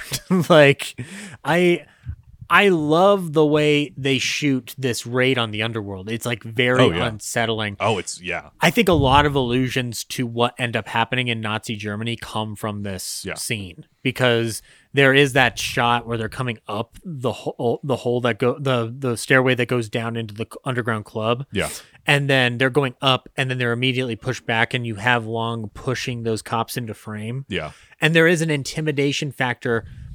This is used for expressionism, but it ends up becoming something that I'd have to assume Leni Riefenstahl saw this movie because that shot on the street of the policeman approaching in a line, and then he has a side angle from an alley looking up, and you have the cops coming in that same line, but it's at an angle, which is an inefficient way to march, by the way. You can't march in a diagonal line like that. It's not an efficient way to march your policeman. No.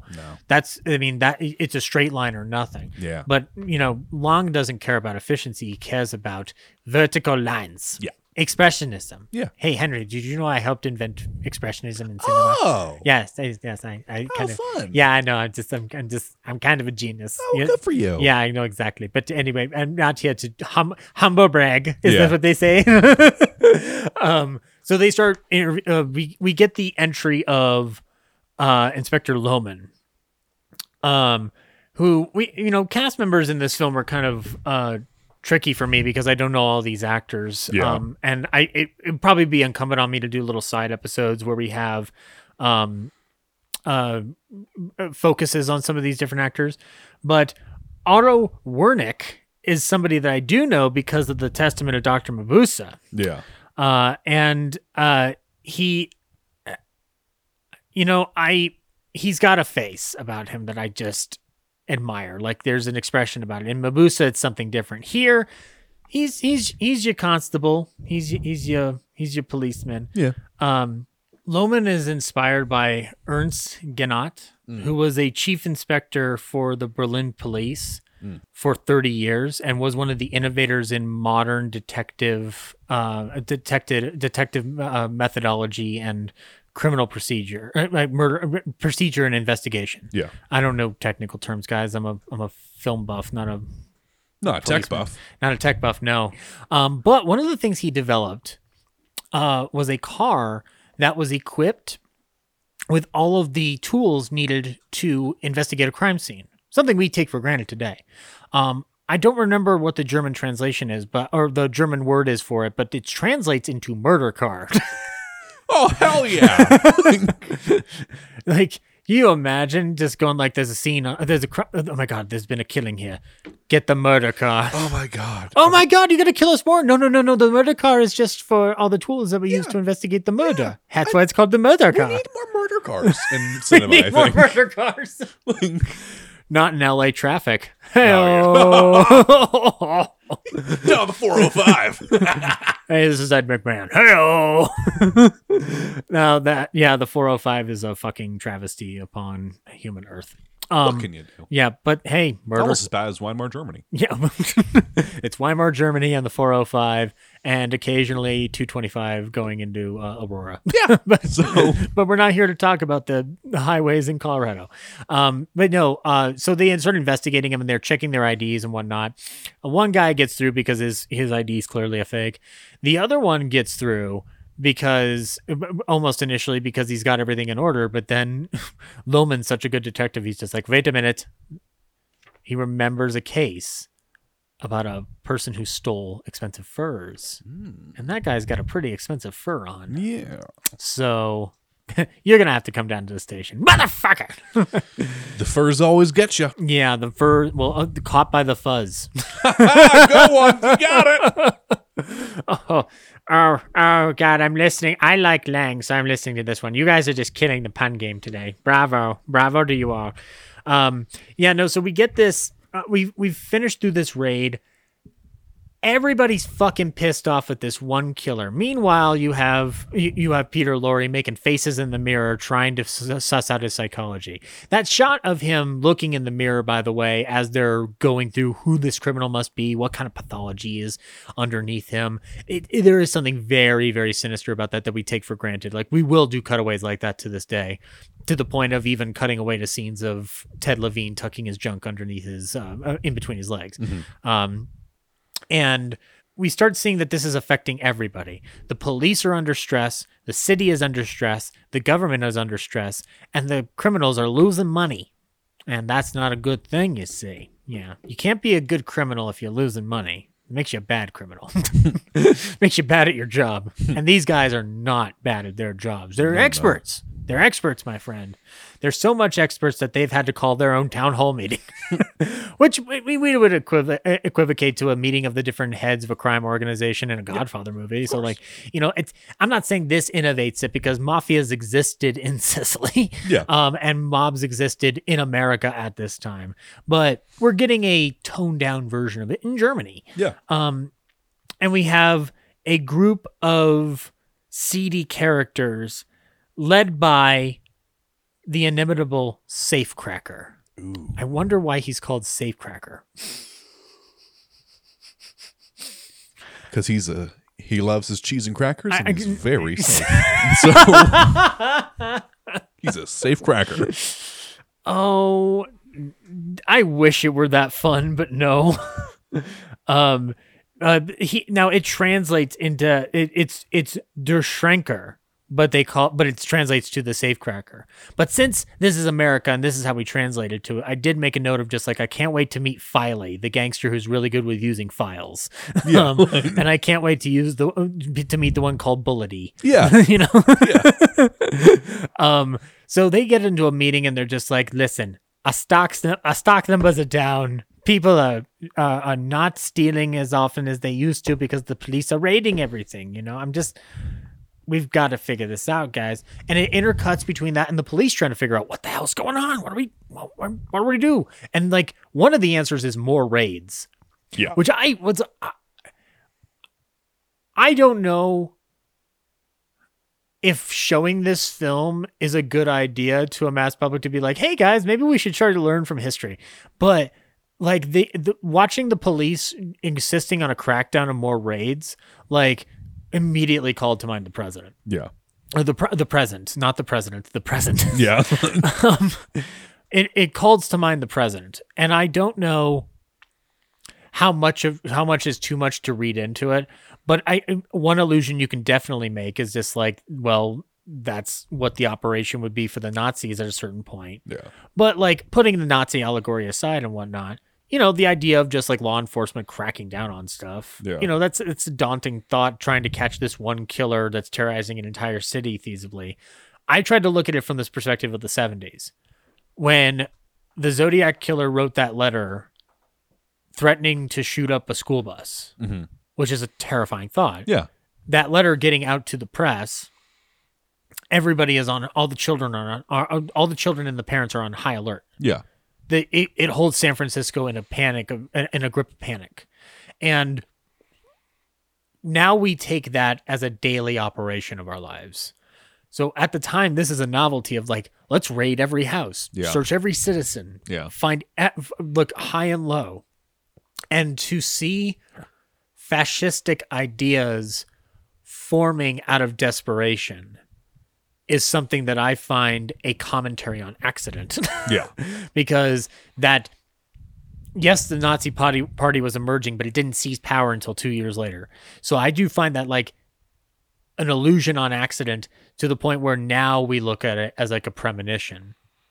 And it's not the same as Hitchcock making a movie like Lady Vanishes going like, guys, Nazis over there. Like, this is somebody in the country itself looking at the immediate perspective. Mhm. He's not looking forward, if anything, he's looking backward. Yeah. But at the same time, he's not unaware of the mentality that is forming. Yeah. And at the same time, the criminals are basically, they're going to be organizing watch groups. They're going to patrol the city as a neighborhood watch. Yeah. Which is like, it's funny until you realize that that's sort of how gangsters operated in certain sections of certain cities. Yeah. They were the protection when the police weren't protecting people. Yeah. Or like they would say like they were the I think it's in Goodfellas, they were like they were the policemen for wise guys. They were policemen for people who couldn't go to the cops. Oh, interesting. So like basically people who had committed a crime but needed protection but couldn't go to the cops for protection. Yeah. That's kind of the same mentality that permeates that idea. Yeah. Because they want to keep control of the city.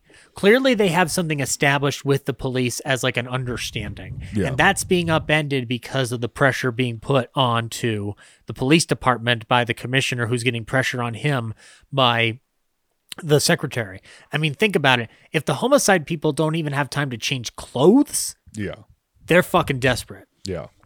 So they decide that they're going to form all these watches, but who are we going to get to have all these these watchman shifts? And they go, the beggars. And we get this society of beggars, which is like, it's an underground cult I didn't realize I wanted to be real. Yeah.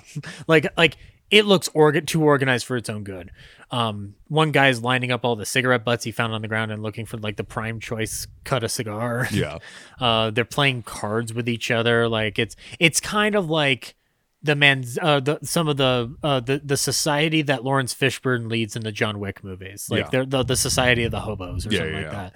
Meanwhile, the cops go like, this person must be somebody that's had dealings with law enforcement beforehand. So we're going to check every prison, every hospital, medical facility, and asylum. And we're going to cross-reference with people who are now back out on the street. Basically, they're going to look for people who have already been like released under certain conditions. So you and I know about criminal pathology because it's been with us the moment we were born. There was a time when that wasn't a full consideration by police departments across the world. Jack Douglas's profiling of serial killers in the 70s is a big reason why we have the terminology we have today. Yeah. But the term serial killer isn't really fully a concept by this point. They just call him a killer. They're not even saying the word serial killer, although there are allusions to it already being a serial killer, whether there's imagery being used, like handing a cereal to the mother of going like, there's the latest adventure cereal and whatnot. Serial killer. That's film theory that you can take or leave. I think it's nice to think about. But the other element of this is that you're watching the idea of criminal investigation being birthed here. Mm-hmm. Now, I don't know, as you've watched the film, have you found more appreciation for that reason? Or was it something that you at first like maybe took for granted? I think I probably took that for granted. I really like that element to it, but it's something I've never really considered in my previous watches of the film. I think it's something that it's something that must be unique to the first time viewers of this movie in the era that it was released. Yeah. I do feel like unless you are, and that kind of goes with every film we talk about on this show, unless you are able to put yourself in the position of realizing this is the absolute first time, it's not going to hit the same way for you. There is that element, though, of it also realizing that we don't have A&E cold case files. We don't have Making a Murderer. We don't have Tiger King. Well, we technically never really needed Tiger King, but we got it anyway. What can you say? I liked it until people started watching it for the wrong reasons, and I was just like, I don't think you guys understood that animals were being abused. Yeah. These idiots don't matter to me. What matters is that animals were abused. But to watch them basically cross-referencing something we'd immediately go to today. It's amazing that they had to figure it out. Yeah. Like, and you don't like laugh at that mockingly. Like you do, like it kind of lights a fire in your brain a little bit. But the criminals, meanwhile, are going to recruit these beggars, and we see a line of them. Yeah. Now, what is your experience with World War I, like post World War I cinema, in terms of like looking at people commenting on that war and that conflict? Would you say that you've like had some experience with it? It's limited, I would say. I mean, limited,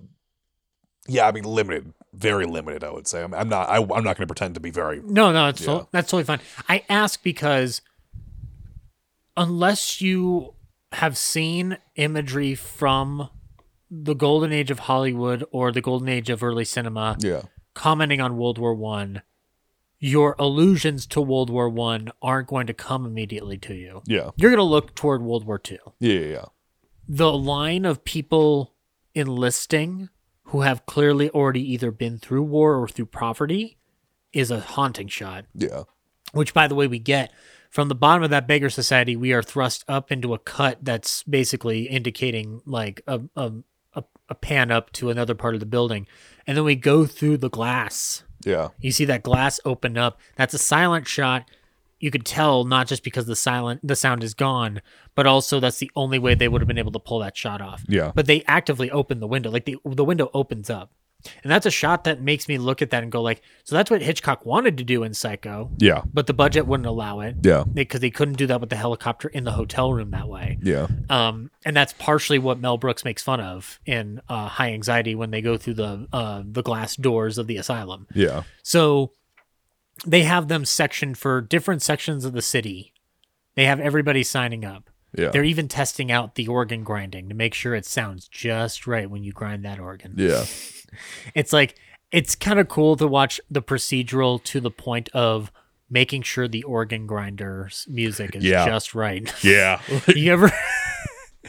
Because like they do that cut there, it makes a loud sound and it like upsets one of the beggars. He's like, shut up, I'm trying to do things with my life like drink. And and then he grinds it and then we cut. Like there's a lot of good editing in this film. Oh, like, yeah. I don't know how it looks compared to a modern crime drama. I'd need to watch them side by side. It feels about as efficient as the editing. The only times you notice it are when they're trying to overlap dialogue into the crosscut of a scene. So like that scene we mentioned before where you have the criminals and the cops both conferring, they have overlapping dialogue. Occasionally the dialogue, there's too much space in between the cut. So there's like a beat, cut, another beat, the line. Yeah. So it's a little off, but the idea is there. Yeah. The idea is forming, and now we can do that easily on our computer in 5 seconds. Yeah.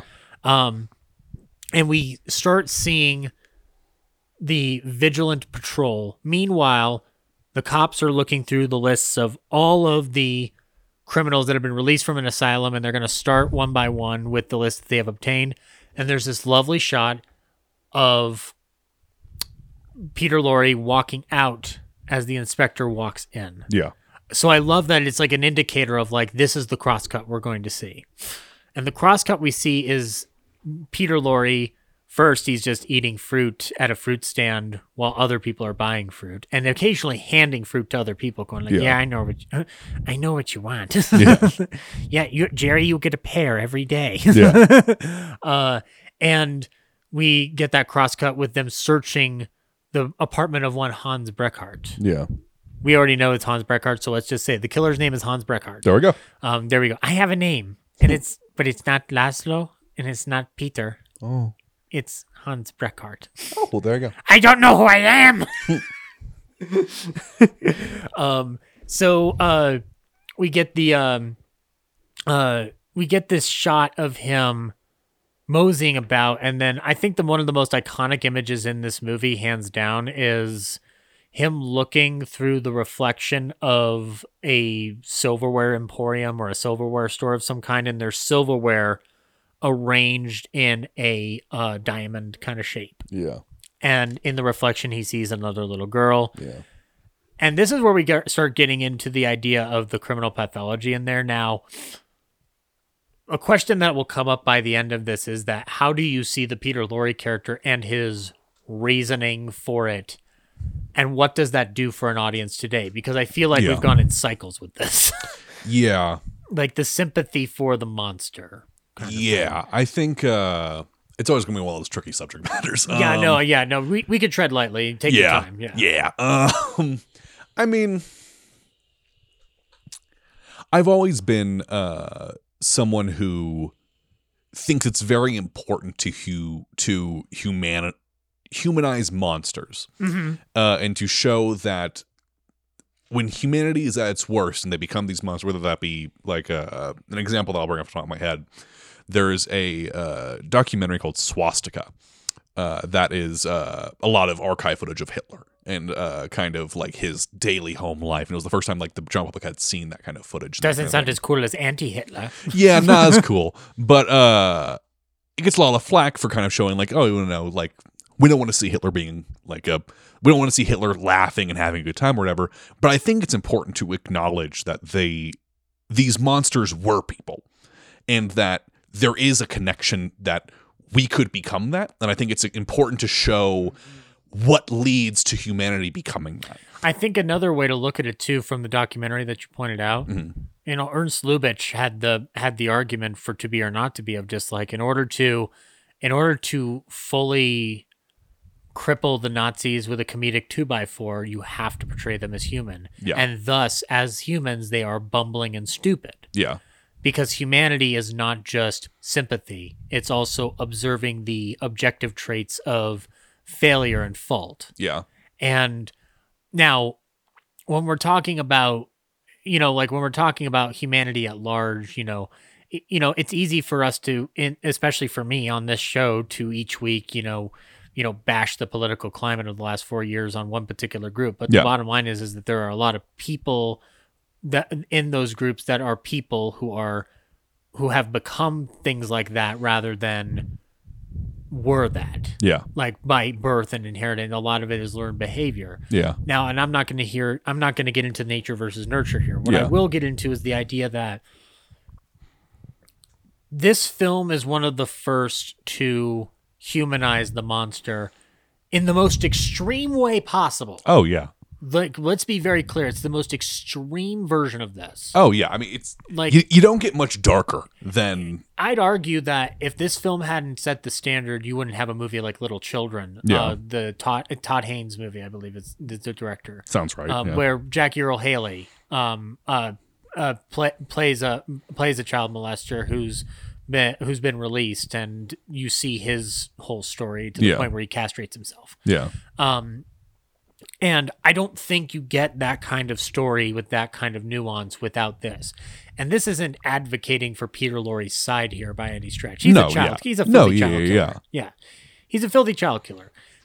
And yet watching Long play into this is very fascinating, because something I didn't know about Long was he had right-wing leaning beliefs. Yeah. Now, he wasn't over to the edge of what Germany would become. But he had a very specific viewpoint on that stuff. But oddly enough, this movie is anti-death penalty, which is something that'll play into a factor here in just a second. Yeah. So I find it interesting that a guy at that point in Germany at that time, with that kind of leaning, playing into the humanity of the worst of the worst. Yeah. And I think that's something that only happens when you have that kind of religious upbringing that he had, because you are taught forgiveness within that realm. Yeah. And I do feel that that's an important factor into how Lorre portrays it, because he goes through somewhat of a version of Catholic guilt in this as a result. Yeah. Or it's overall guilt, period, because he tries to stop himself first. Yeah. Then he starts whistling in the Hall of Mountain King again. And he goes trailing that girl. Yeah. But stops at a bookstore, and the mother meets that girl at the bookstore, so he loses track of her. And which, by the way, that bookstore has a bouncing arrow that goes up and down. And I'm just like, books! We've got plenty of books! The latest technology, books. Hey, look, do you need more convincing? Here's a hypnosis wheel. Buy books. This arrow leads to the books. You've all been looking for it. And this wheel convinces you to buy the books. Oh, Franz, that is a perfect scheme. We will be the finest booksellers in Germany with our arrow and our wheel. Buy them now. Book burning's going to go up real popular soon. Oh. Henry, that was a dark joke, and I, Fritz Lang, approve of it. Can't speak for the host, but I, Fritz Lang, agree with it. Yeah. Yes, I agree. The dark humanity should be shown in all its forms. There you go. This is Ernst Lubitsch. I also agree. Sounds very similar. We may be the same person. I have no idea. Yeah. So we see him trying to like shake it off again, and he goes to a bar, and he first orders coffee, and then he goes, "No, wait, cognac." So we see like this extremes happening like all in the span of like 30 seconds, and he's whistling. I wondered if in the Hall of the Mountain King, and when he's whistling it, is that him trying to calm and self-soothe himself or something like that? Because that's like maybe. It's an interesting thought to think of, because when he's like holding his hands to his head and like frustration, and he's whistling it, it's almost just like, is he trying to talk himself out of this? Yeah. I don't know, but regardless, he then goes on the prowl for somebody else. Yeah. And meanwhile, as he's been whistling and he walks by with another girl, he catches the attention of that blind man again with his creepy balloons. Which those creepy balloons are still there. They're not going away. No. And he goes, that voice. I know that voice in that song. I know that song. And so he calls over Heinrich. Mm-hmm. And he tells Heinrich, follow that man. That's the man who was with Elsie Beckman the day I gave Elsie Beckman a balloon. And he whistled that song.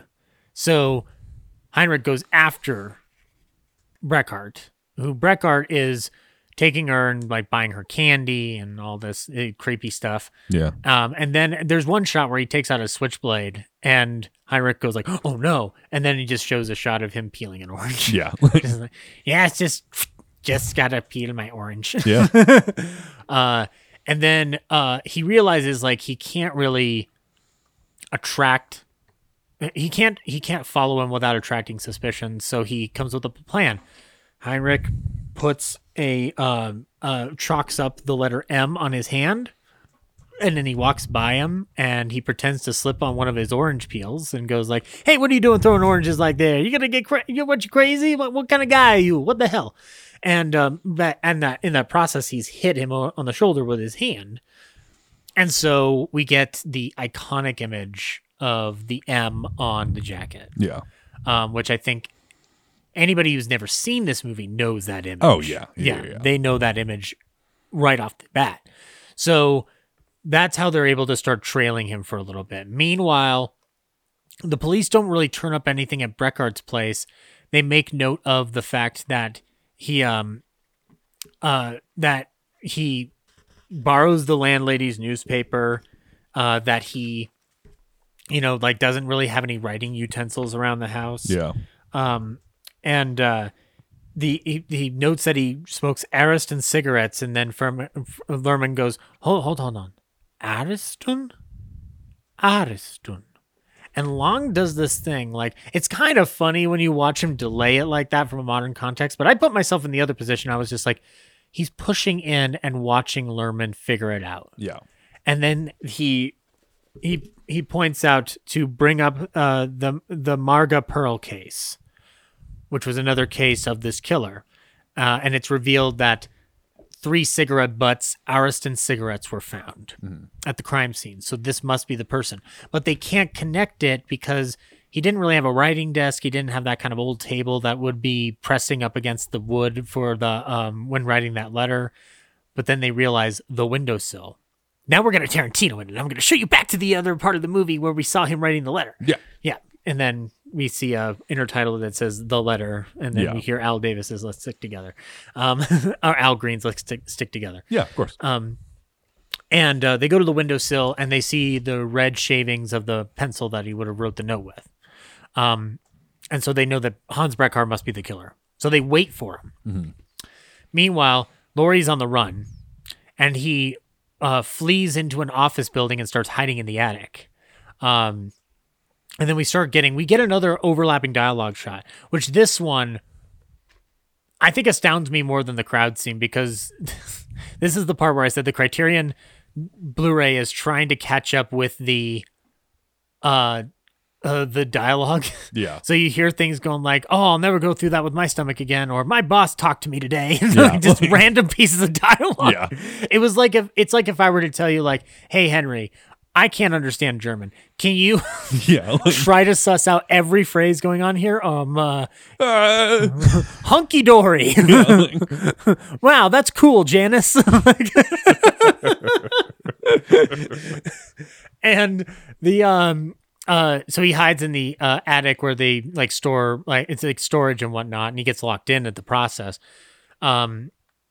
The criminals go back to Safecracker, and they tell Safecracker, like, he got away, but he's inside this building. And they're like, we should call the cops and let him know that he's there. And Safecracker just goes like, hold the fuck up.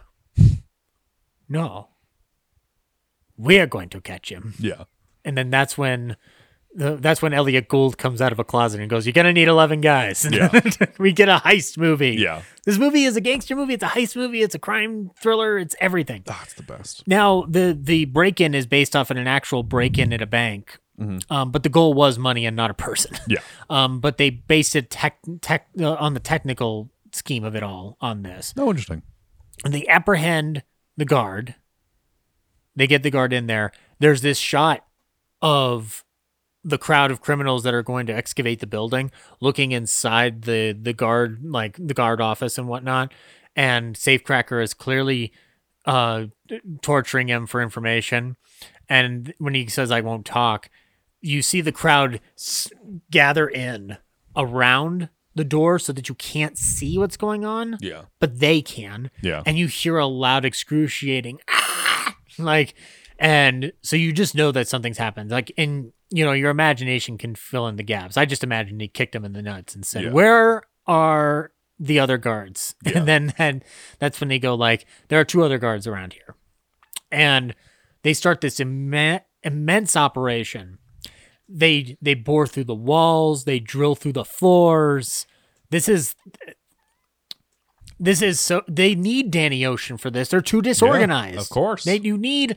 You need somebody like George Clooney to organize. Yeah. If you're trying to be you know what you need?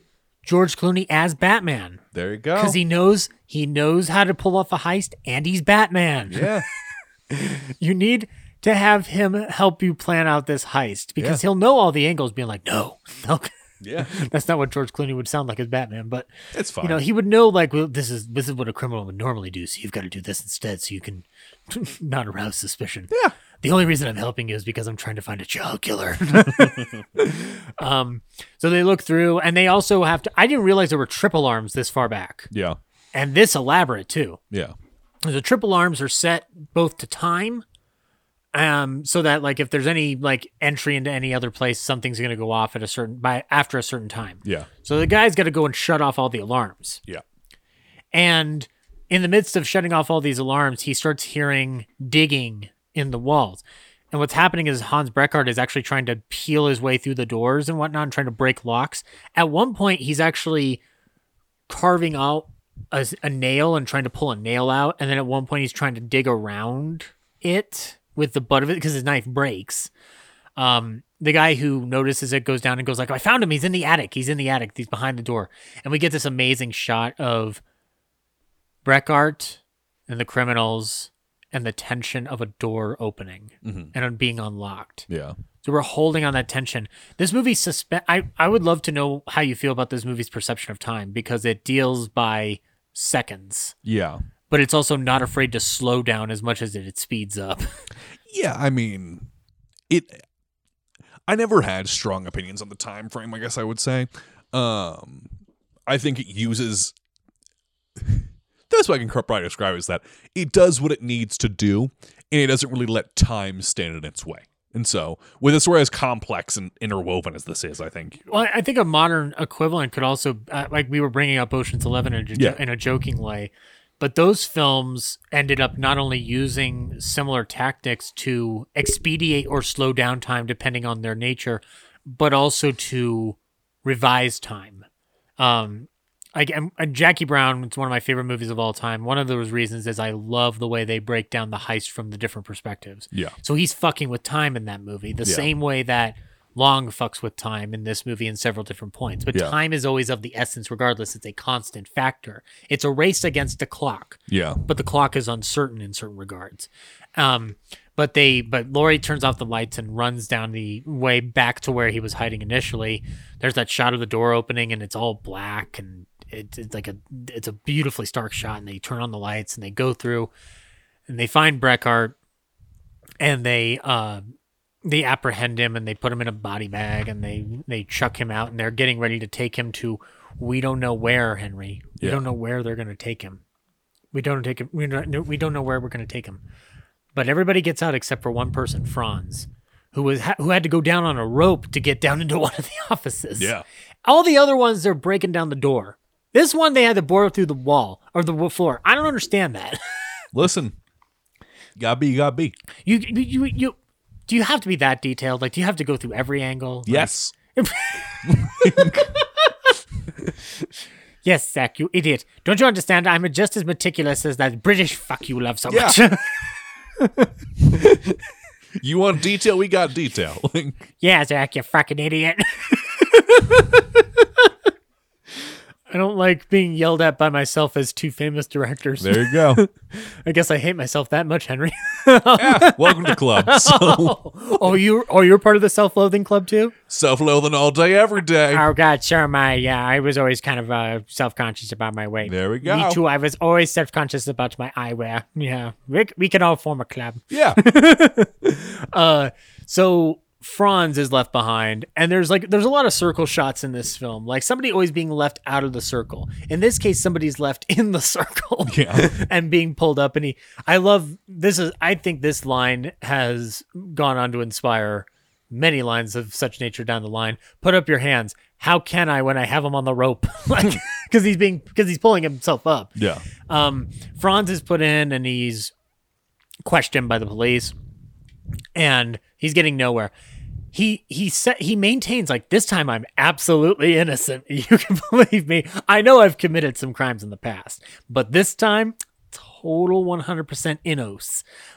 And this, the cop's getting nowhere with him. He goes back to Lohman, and Lohman, we get this this low angle shot of Lohman and his gut. And you see, like, from that low angle, like we always talk about, like, Citizen Kane innovates the low angle shot. And I love Citizen Kane. These shots were done way before, and Wells fully admits that he took a lot of things he saw in other films and put them into his films. Yeah. Like Quentin Tarantino does. Yeah. And in this case, it's this one, you kind of like see the burden and the exhaustion on Lohman. Like he would need any distraction in the world to kind of break him away from this. Yeah. And it comes in the form of Franz, because at this point, nothing's connected. So the other cop comes into him and says, like, you know what I'm going to do? I need you to follow along with me on this, but if you can convince him that this is worse than he thinks it is, maybe he'll crack. Mm-hmm. And they used the guard, who did live and was the one who alerted the police. And when you see the alarm system, it's actually kind of cool because it runs by Morse. It gives them the number that then they look up in a file system, and then they see the diagram of the building and the address of the building. Yeah. Which I thought was kind of cool. I'm not going to lie. Yeah. Like, if you were to make a 1930s heist movie like that, I'd want that technology in there. Yeah. And so Lohman goes in and basically says, like, hey, so that guard is dead. Yeah. You and your buddies killed him. You're an accessory to murder. Worse, you could even be a murderer. Meanwhile, they cut to a shot of the guard eating steak, and it's a nice little, like, cheeky thing for the audience, which they need some alleviation because this has been a heavy fucking movie so far. And so he breaks Franz down to the point where he tells them, like, we're going after the murderer of Elsie Beckman, and they're like, we got him. And then Lohman goes, oh, what? But he does it in a way of just like shock, and he goes, excuse me for a second. And then he like goes into the restroom and retouches up his hair and slicks it back. And he's trying to look more professional. Yeah. And he's trying to like wash away that bewilderment, because in a million years, he wasn't expecting that the criminals would do his job for him. Yeah. Like, look, I'm used to you doing the job that then gives me a job. Yeah. But to do my job? What? Yeah. I don't know about that, but I'm going to go with this. So he basically goes like, sit down, Franz, my boy, my best friend in the world. And then we get the kangaroo court, which is being held at the old distillery, as Franz reveals. Yeah. And we see Peter Lorre being brought to the before this vigilante court. Now, I would like your honest opinion, as much as you're comfortable with it. We're dealing with vigilante justice here, which is obviously a very touchy subject within the last week, month, years. Yeah. And I was curious how this plays for you, given the world we've lived in the last 5 years. I think, like I said, vigilante justice is very much a hot button issue at the moment. I've historically been very anti-vigilante justice. Mm-hmm. But I'm always learning, and I think with this film specifically, that's how it has to go. Yeah, like that's where it's going. That's the point. That's where it's going. Yeah. What's interesting though is that like, because this is a storytelling device that we love in movies. We love this. Yeah. We love Batman movies. That's vigilante justice. He just doesn't have a court. Yeah. Oh, actually, the Scarecrow has a court in Dark Knight Rises. Yeah. Which I don't. I've barely watched that. About that. Yeah. I've barely gone back to that movie for my own reasons. Yeah. But I remember it being basically very much a kangaroo court scenario. Yeah. Now the way this is played out is interesting to me, because it's not the same bloodthirsty that we are used to. We're used to dealing with it like we're brought into the sympathy of the person who becomes the vigilante in a lot of these movies. Yeah. Rarely are we given the opposite end of that spectrum today. Yeah. This film has a lot of balls on it, to my mind, because we've just established that we've been talking about a movie about a child killer. Yeah. So the kangaroo court proceeds out with not just all the criminals, but also the mothers of the children, members of the community, with Judge Safecracker presiding. Dun dun dun, dun dun dun. Yeah. Boom. And he comes in and he's got his own bailiff that's got some wisecracks in between cases and stuff. Yeah, of course. You need that if you want to go on CTV. Of course. Now, they basically tell him that we are here to put you on trial, and Lorre is going like, I don't know what you're talking about. I've done nothing wrong. I've done absolutely nothing wrong. And then the blind man comes like, oh, but you do. And you know how I'm going to prove it to you? By showing you my creepy fucking balloon that you bought for Elsie Beckman. Look at the creepy balloon. Look at it. Oh, yeah. Look at the creepy balloon. Oh. And there's he's like, he tries to escape again. And there's this shot of like the cries and agony out of Lorre are staggering to the sound mix. Oh, yeah. Like it's a pitch. Like, have you ever, I don't know when the last time you've ever seen Casablanca is.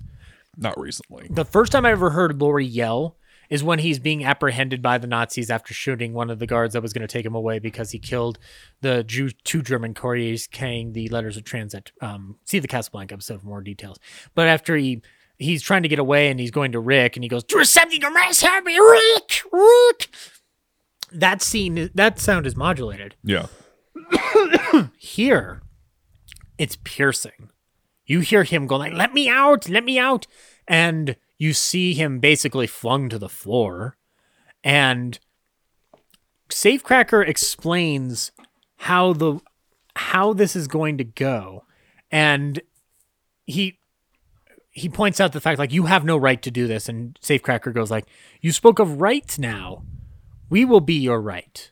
And he shows Long shows this line of the criminals all within the 15 years of sentences combined or something. Like, he alludes to the idea that these guys have been through the criminal justice system to the point where they know the law just as well as a lawyer does or a policeman does. Yeah. Which I think is a factor that we don't always take into account when we talk about courtroom dramas today or courtroom procedures in real life and criminal justice system in this country today. Yeah. There's a lot of people who've been behind bars so much that they know the legal system to where it's applied to them directly. Yeah. Pretty flawlessly. And in fact, a lot of great courtroom dramas do have that mentality of like the criminal being not only aware of his rights, but also aware of like the legal jurisdiction and exactly what's going on and what these codes mean. And, you know, it's interesting to think about that the mentality this far back to go on is this like, Lang's not demonizing criminals here. Yeah. He is pointing to a disparity in the society in which he lives. Yeah. And where it is to a boiling point. Yeah. To where they be brought to this moment here. Yeah. Because the criminals are obviously pissed. Yeah. But now they're also becoming moral arbiters. Yeah. Which it's pointed out by the guy who ends up becoming his defense counsel that Safecracker's been on several counts of manslaughter charges, and Safecracker goes, "That's irrelevant." Yeah. Shut up. Ixnay, I'm like, rhymes K. I don't know how to do Pig Latin. Yeah. But he then starts going through his defense. Yeah. And I wanted to read out the way the scene goes according to the dialogue. Yeah. If you'll indulge me, and I'll play a clip for this. But Breckhart goes, "I can't help what I do. I can't help it. I can't." And a criminal goes, "The old story. We never can help it in court." And Breckhart goes, "What do you know about it? Who are you anyway? Who are you? Criminals? Are you proud of yourselves? Proud of breaking saves and cheating at cards? Things you could do just as well keeping your fingers off? You wouldn't need all of that if you had learned a proper trade or if you'd worked. If you weren't a bunch of lazy bastards." By the way, this movie does have a lot of cursing. In German, though, so that's okay. "But I can't help myself. I have no control over this evil thing inside me. The fire, the voices, the torment." And Safecracker goes, "Do you mean to say that you have to murder?" And Breckhart goes, "It's there all the time, driving me out to wander the streets, following me silently. But I feel in there. It's me, pursuing myself. I want to escape from myself. But it's impossible. I can't escape. I have to obey it. I have to run. Endless streets. I want to escape, to get away. And I'm pursued by ghosts of mothers and of those children. They never leave me. They are always there. Always. Except when I am doing it. Then I cannot remember anything. And afterwards I see these posters and read what I've done and read who knows what it's... read, did I do that? But I can't remember anything about it. But who would believe me? Who knows what it's like to be me? How I'm forced to act? How I must, don't want to, must. And then a voice screams, I can't bear to hear it. I can't go on. I can't. Rick, there's something about me, Rick. No. That just went into Casablanca for a second. Of course. Yeah. But that whole line of dialogue there that we just saw. Yeah. Or heard with my dumb impression. It's not subtle, Peter Lorre. We are dealt the exact sympathy that we were just discussing earlier. Can you imagine what it's like to hear that in 1931? Yeah. Because it's hard to hear that today. Yeah. That's insane. Yeah. That he got away with that. Yeah. It's amazing that the censors didn't say, let's forget the Nazi Party for a second here, because they banned this movie in 1934. The censors of the era allowing this to get away. Yeah. I can't imagine anybody in America deeming this approved. Even in a pre-code era, I feel like you'd be running into a very tricky territory. Yeah. Like, because an example I'll give for pre-code cinema of the same era is Night Nurse. Yeah. With Clark Gable as Nick, the chauffeur. Yeah. Who is slowly starving two children in order to gain an inheritance. And they don't give him any sympathy whatsoever. This film is actively deciding, we're going to give the killer sympathy. And I do think that that is an interesting thing to point into, because we get to the discussion of, we should kill him here, or do we turn him over to the police? Considering that Long has stated that this is not a pro-death penalty movie, I wonder where that leaves this film to a certain regard. I think it's left in intentional ambiguity. Yeah. I think you are, which, let's talk about it for a second. When we're left with these tough choices in films, when we're left with these in a modern realm, yeah, whether it's the most difficult film in the world, or if it's something as simple as how No Country for Old Men or The Master ends. Yeah. When we're left in that space, like, the question that I have is it's a vague one, but hopefully it can be expounded upon based on your own personal judgment. Do you believe that that is an intentional test to test your own character? I know it's tough. It's not easy. I mean, in cases with ambiguous endings, where what the film is trying to say isn't as clear, I guess, or it's like what the point exactly is, or at least one angle on the movie. Yeah, or like what stance is like. Yes, exactly. The film taking, I think that's done because it is a thing where the writer, director, the production, they might have their own idea, but they also know that what they're talking about is beyond one interpretation and beyond one instance. Mm-hmm. And so you have to kind of leave it up to the audience to decide for themselves, where is the line? Where are you going to draw the line? Right. And the reason I bring this up, because it seems like an obvious question and one that we've probably answered before on why ambiguity works. Yeah. But I bring it up to sometimes discussions when, as far back as when we were early on in the Real Nerds podcast, we had there were others on who pointed to just like filmmakers who say like, hey, that's the movie, and if you don't enjoy it, it's your own fault. And I understand Ryan's position of going like, well, that's not cool. But ambiguous endings don't necessarily fall into that category, but they can perceive as such, and then people who want a definitive ending proclaim the movie dumb because it's not definitive. Yeah. But that definitive nature, if you had a definitive ending for this movie in that form, it would be a less impactful movie. Yeah. Because you have to have that argument, and you do have to have part of the code or part of any censorship would dictate a happier ending. Yeah. This is the happiest it gets in Germany. Yeah. France, when they reshot this movie, changes the ending. Yeah. Because right after his plea, we get the defense from the defenseman who advocates for turning him over to the police. But the bloodlust of this mob is insatiable. Yeah. They've had it. They've been paranoid. They've been tormented. They've been thrown into mass hysteria. They have had it. And we get the defense counsel like saying basically, I'm saying this man is sick, and you send a sick man to the doctor and not to an executioner. The advocation of the insanity plea. Safecracker immediately replies back with just like, so what? So they can be deemed cured in a few years and then sent back out into the world, and then more murders happen?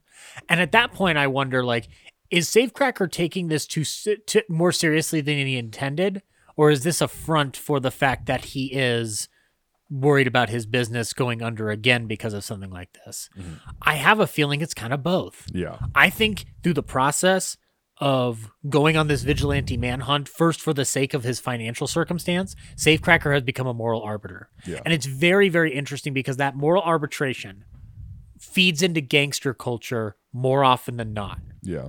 There are lines that at least in gangster movies, I'm not going to speak on the actual mafia, but there are lines that you connect both reality and in film to certain lines that won't be crossed. And one of them in The Godfather, especially, like the big crux of The Godfather was, we won't sell drugs. We won't sell drugs to kids like that. Yeah. Booze and prostitution is one thing, but drugs are a whole other thing. Yeah. And it's one of those things that Vito refuses to do, and then that's why they're after him. Yeah. So the idea of the gangster having morals is quite an interesting humanizing thing that doesn't really happen the same way in American gangster films. Yeah.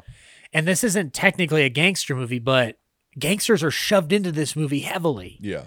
And so I do want to consider it from that perspective of just like, is Germany able to be a little bit more honest with its criminality and how it operates than America? Yeah. And I don't know if that pertains to, because they all had censors. Yeah. So I was like, I don't know if history dictates like there's just like a European, a little more liberal European vibe about it. Yeah. Which is wonderful because it gives us further expressive art. Yeah. But it does beg to mind the question of just like, at what point between this and then maybe Mean Streets do you start getting moral arbitration within the gangster? Yeah. Because you definitely get the insanity of the gangster in the form of White Heat. Yeah. And to have it in the middle of this movie is interesting because it's almost like Long is taking several different genre tropes. Yeah. Police, criminal, murderer. Yeah. Creepy balloon. And putting them all into one boiling pot and saying, now fight. Yeah. You know? And by the time we get to the end, the resolution is that the police do succeed because of Franz's tip. Yeah. But the mob immediately said, like, enough of this shit, we're killing him. Yeah. And you get this shot of the mob going towards him and then backing away. Yeah. Because the police have arrived. Yeah. In the French version, they showed shots of the police coming in. Yeah. And I'm like, I'm glad Long didn't do that because it's way more chilling to watch them slowly backing away. Yeah. It's almost like looking at a human going from anger to fear super quick. Yeah. The way we can react as humans. And then we just hear the lines, in the name of the law, and then it cuts to a tribunal sentencing Breckman, and it cuts back to the mothers who are the real unfortunate souls in this story. Yeah. And we get the final line of the movie, which leads into, one has to keep close watch of the children, all of you. Yeah. And the original script had the line, and you. And I think but something that's interesting is that the movie is calling a direct call to arms to the audience. Yeah. In a way that isn't shoehorned. Yeah. It's earned its moralistic lesson. Yeah. In a way that most Golden Age Hollywood movies don't, because they're tacked on there. Yeah. In order to achieve what they're achieving. Now, we talked about definitive endings in here. Yeah. Technically, this is a definitive ending. Yeah. Breckman goes to jail. End of story. Yeah.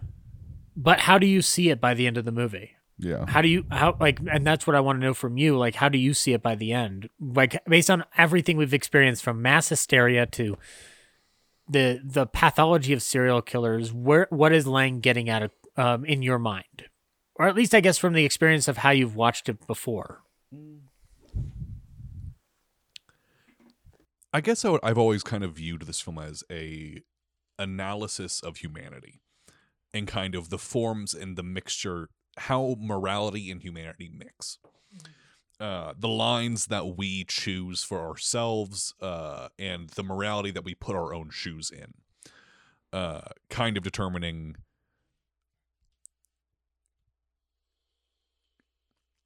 I don't know how to phrase it really, but it's would you if I could try to help with it, means, yeah. I think I feel what you're saying about like the limits of morality, like pushing how the question always comes up is the tagline for an action movie: how far would you go to save the one you loved? Or instead of treating it like an action movie. Yeah. It's treating it like a serious ethical question. Yeah. How far do you go? Yeah. We can look at this film today with the hindsight of sensationalist trials. Yeah. True crime murder. Living in the fear that extends off of both. Yeah. I feel like we are in an epicenter in both film and culturally that is peeking into this same territory. So it's come around again in a bigger way. But ironically, it's never gone away. Yeah. We're just feeling an intensity because we're here in the moment. Yeah. I'd love to talk to somebody from the 80s and the 70s and the 60s and see how they felt about the same thing by showing them this movie and comparing the two. Yeah. It's a constant cycle. And in film in particular, the cycle goes around in interesting directions towards who you sympathize with in the story. Yeah. I think in the 80s I think in the 80s and some of the 90s we see a lot of vilification. Yeah. But in the 70s and a lot in the and a lot in the 2000s and up into the mid 2000s or in the mid 2010s, we see a lot of profiling of the killer and sympathy for the monster. Yeah. Now in the 70s, though, it's interesting because you have a duality. You have two different factions going at it. You have the portrayal of sympathy for a person who commits an egregious act. Like, I'd put Travis Bickle in this category. Yeah. Travis Bickle's not an innocent man. Yeah. He did shoot up a lot of people. Yeah. Did they deserve to die? Yeah, but you do have to look at it from the objective act. Yeah. And the other side of that, the more extreme version of that, is Dirty Harry. Mm-hmm.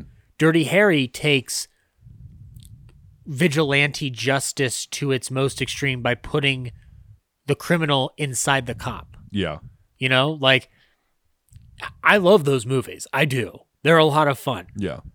They're also about fascistic tendencies. Yeah.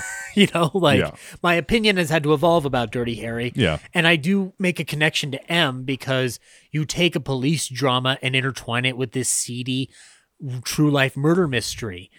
Case in point, the Scorpio killer is based off the Zodiac killer. Yeah. Brechart is based off of the several different serial killers coming out of Germany at this point. Yeah. You're seeing the same story repeat itself. But then when you get the sympathy for the monster stuff, which really starts stemming off of the Universal monster movies and reading into the ones that aren't Dracula or Invisible Man related. Yeah. And you start seeing that sympathy for the monster. In the 2000s, we were seeing dimensions to these monsters. Yeah. Like, shoot, Rob Zombie made money on this thing. It's not... But the difference, though, is he took the 70s approach and made it a super extreme thing to where, like, associating or identifying with the Firefly family comes with tricky territory, I'd argue. I love those movies, but arguably, if you identify with those killers, you'd almost want to have a one-on-one conversation with each person. Yeah. I'm not pigeonholing anybody. Yeah. Because I love those movies. Like, Yeah. Sid Haig is fucking hilarious in those movies.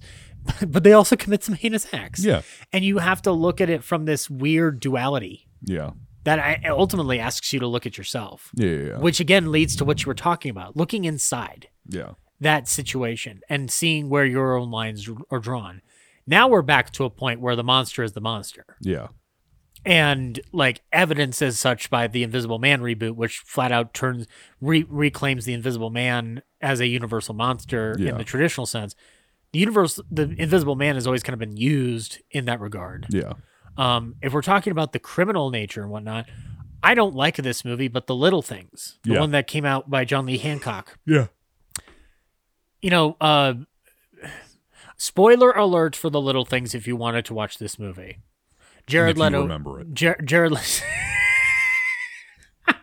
So, shots fired at John Lee Hancock. What do you have against him? Nothing against him. It's just a movie that I forget exists sometimes. That's okay. We can remember Saving Mr. Banks and The Blind Side. Yeah, sure. Well, we can forget. We can remember Saving Mr. Banks. Yeah. But Jared Leto's character is not the killer, as it turns out. Yeah. So they went on this whole thing for nothing kind of thing. But he is never portrayed in a sympathetic light. Mm-hmm. He is never given the benefit of the doubt until the last minute. Mm-hmm. And I find it interesting that whether it's that or other crime dramas that are taking, rightfully so, they're taking the victim's perspective, which is an argument that Dirty Harry makes, but then fumbles over a bunch. Coming from the victim's side of things, it seems like we flip-flop every so often. Yeah. As a society on where the sympathy is going to lie. One thing is for certain, though, this kind of a heavy message movie wasn't as big a hit as one might think. We think of this as like the cream of the crop film school movie. Like this is a film school movie. Yeah, 100%. You watch this in film school. Yeah. Except for Henry, who watched it in the museum at age 11. Was that like film school? Might as well be. Okay. So the reviews for, I have reviews here from the American side of things because this film did get released for 2 weeks in its German form before being reshot for English. This film falls into the same category as we have discussed for Dracula. Mm-hmm. And it would actually be interesting to bring you back for the English language version of this 31 version, which is on the Criterion. Yeah. And then eventually for the remake and give you an M trilogy. Yeah. But Variety reviewed it as a little too long without spilling the effect, even bettering it. Cutting could be done. There are a few repetitions and a few slow scenes, which I don't think this movie is really slow. I don't think it's slow. No, the slowest moments for me come when Franz is being questioned in the at the police station. Yeah. But it's not slow, it's essential. But he's dragging it out intentionally. Yeah. Like this feels like an action movie by comparison to other films of the era, but quite honestly. Yeah. Movies was that critic watching at the time? I mean, I didn't find the name of the reviewer on it, but like if I go through in the Variety archives that I've been able to get a hold of, I would like to read more into this. But Graham Greene, though, stated that looking through the eyepiece of a microscope, which the tangled mind is exposed, laid flat on the slide, love and lust, nobility and perversity, hatred of itself, and despair jumping at you from the jelly. And it seems like it made an impression on people to a certain extent with its content, but not, I mean, I don't know how, I don't know how we would react if we were living in 1931 and saw it. Would we see this as preachy rather than innovative? Yeah, maybe. Yeah. You know, I always keep in mind with a film like M, which has such lauding praise around it, it's a cult movie. Yeah. It is a cult movie because of how it was received at its time. Yeah. And the trend towards sound films at this time were towards musicals. Yeah. Were towards films that engaged more talking. Yeah. Long made an intentionally sparse dialogue-driven movie. Yeah. Yeah. And that's got to be a kind of a frustrating part on Nero Films' front. But, you know, now comes the part where the film gets received in the Germany spectrum of things. So Goebbels praised this movie in his diary. Yeah. As a wonderful movie that promotes the death penalty. Now, I want to make sure I get this story right because it's one of Long's fables, but which is different than Aesop's fables. Yeah. Long's fables deal with Nazis. Yeah. According to Lang, Joseph Goebbels called Lang into his office to inform him regarding Dr. Mabuse, which would come afterward, was being banned, but nevertheless was so impressed by Lang's abilities as a filmmaker, especially Metropolis, and based on his diaries, M must have played a part in this, that he offered the position of head of German film studio UFA at the time that they had seized power. Long said it was during that meeting that he had decided to leave for Paris, but the banks had closed by the time the meeting was over. Lang claimed that after selling his wife's jewelry, he fled to Paris that very evening, leaving most of his money and personal possessions behind. But the passport of the time showed that he had traveled to and from Germany a few times during 1933 to get everything out. So there's an inflation of the ego thing. But one of the things that Goebbels says in his entry is like Lang will be ours one day. Yeah. This is before they fully seize power. So he's already taking notes of like who is going to be the most effective propagandist for us. Yeah. Who's going to be the person that gives Germany an identity. Yeah. What's funny is Germany already had an identity under people like Lang and Pabst and Murnau. And what Goebbels ended up doing was essentially bastardizing and perverting that identity. Yeah. With footage from this film. There is a film called The Eternal Jew, a propaganda film, a very notorious propaganda film. The M Criterion showing the multiple versions of this film shows the section in which this film has a clip of Peter Lorre doing his plea to the court. Mm-hmm.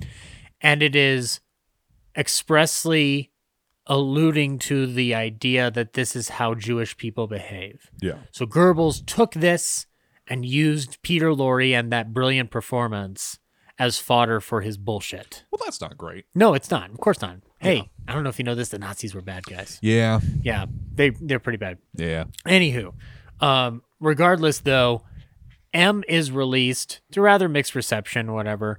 So Nebenzol left Germany early. First they went to Paris in the mid-30s, and then they went to Hollywood by the time World War II fully broke out. When we finally called it World War II. Yeah.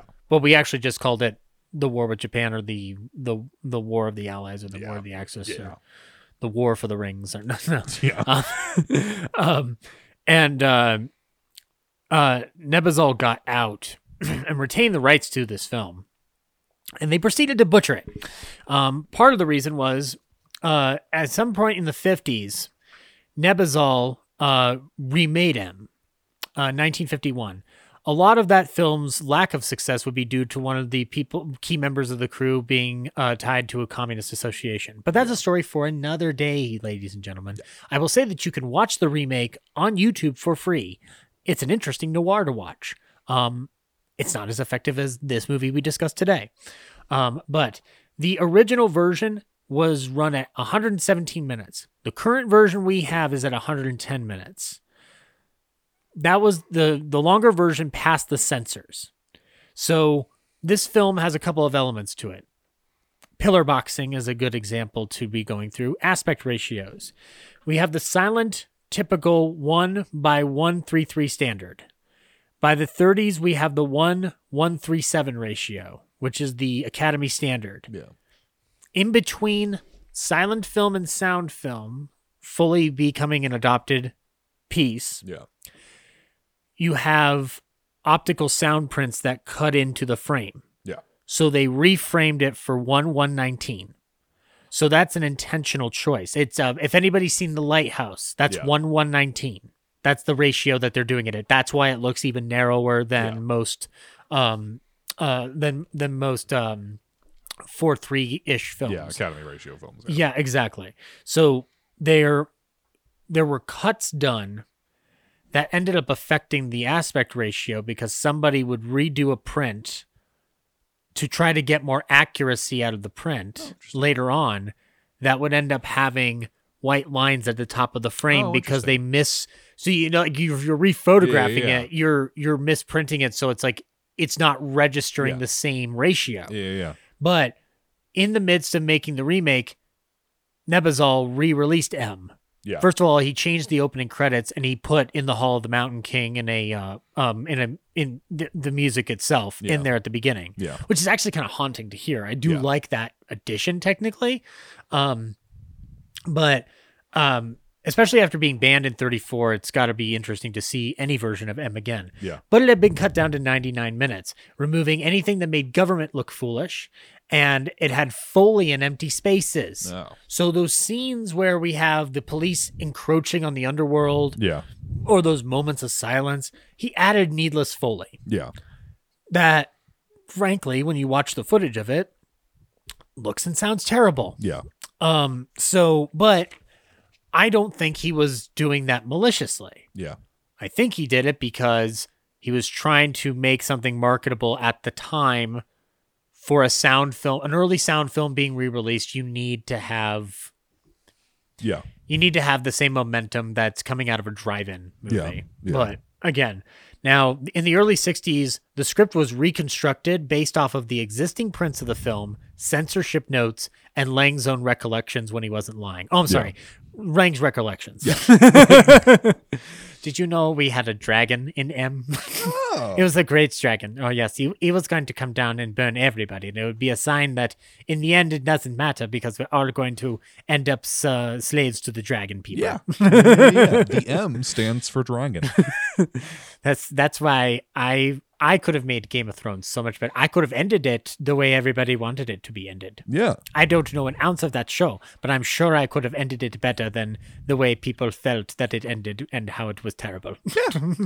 Yeah. I Fritz Lang for Game of Thrones, the reboot. Now, the Munich Film Museum created a reference print based on several prints. So it's not a great print, but it's there. Like, it's a reference based off of that completed script, which also revealed the key missing scenes of dialogue and such. Now, in 86, there was an intermediary print shown on television. Then in 1995, they did the aspect ratio fuck-up restoration. Yeah.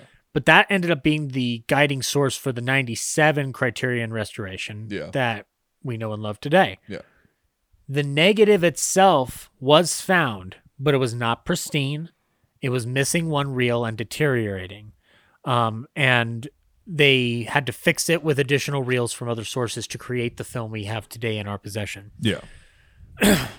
Since the release of this film, the legacy of it has become emaciated in popular culture. Yeah. We talked a lot about several examples of it.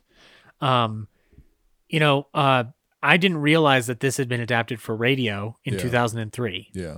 And it's incumbent on me to look for better new time radio, but Peter Strauhan and BBC Radio 3 in 2003 adapted M for radio and then later rebroadcasted on BBC Radio 4 Extra. Yeah. It was directed by Toby Swift and won an award for adapted drama. So it's a story that still resonates definitely. And all that stuff. In 37, Long told a reporter he made the film to warn mothers about neglecting their children. But obviously it's been so much more. Yeah. So much so that in 1994, there was a poll of 324 film journalists that voted it the best German film of all time.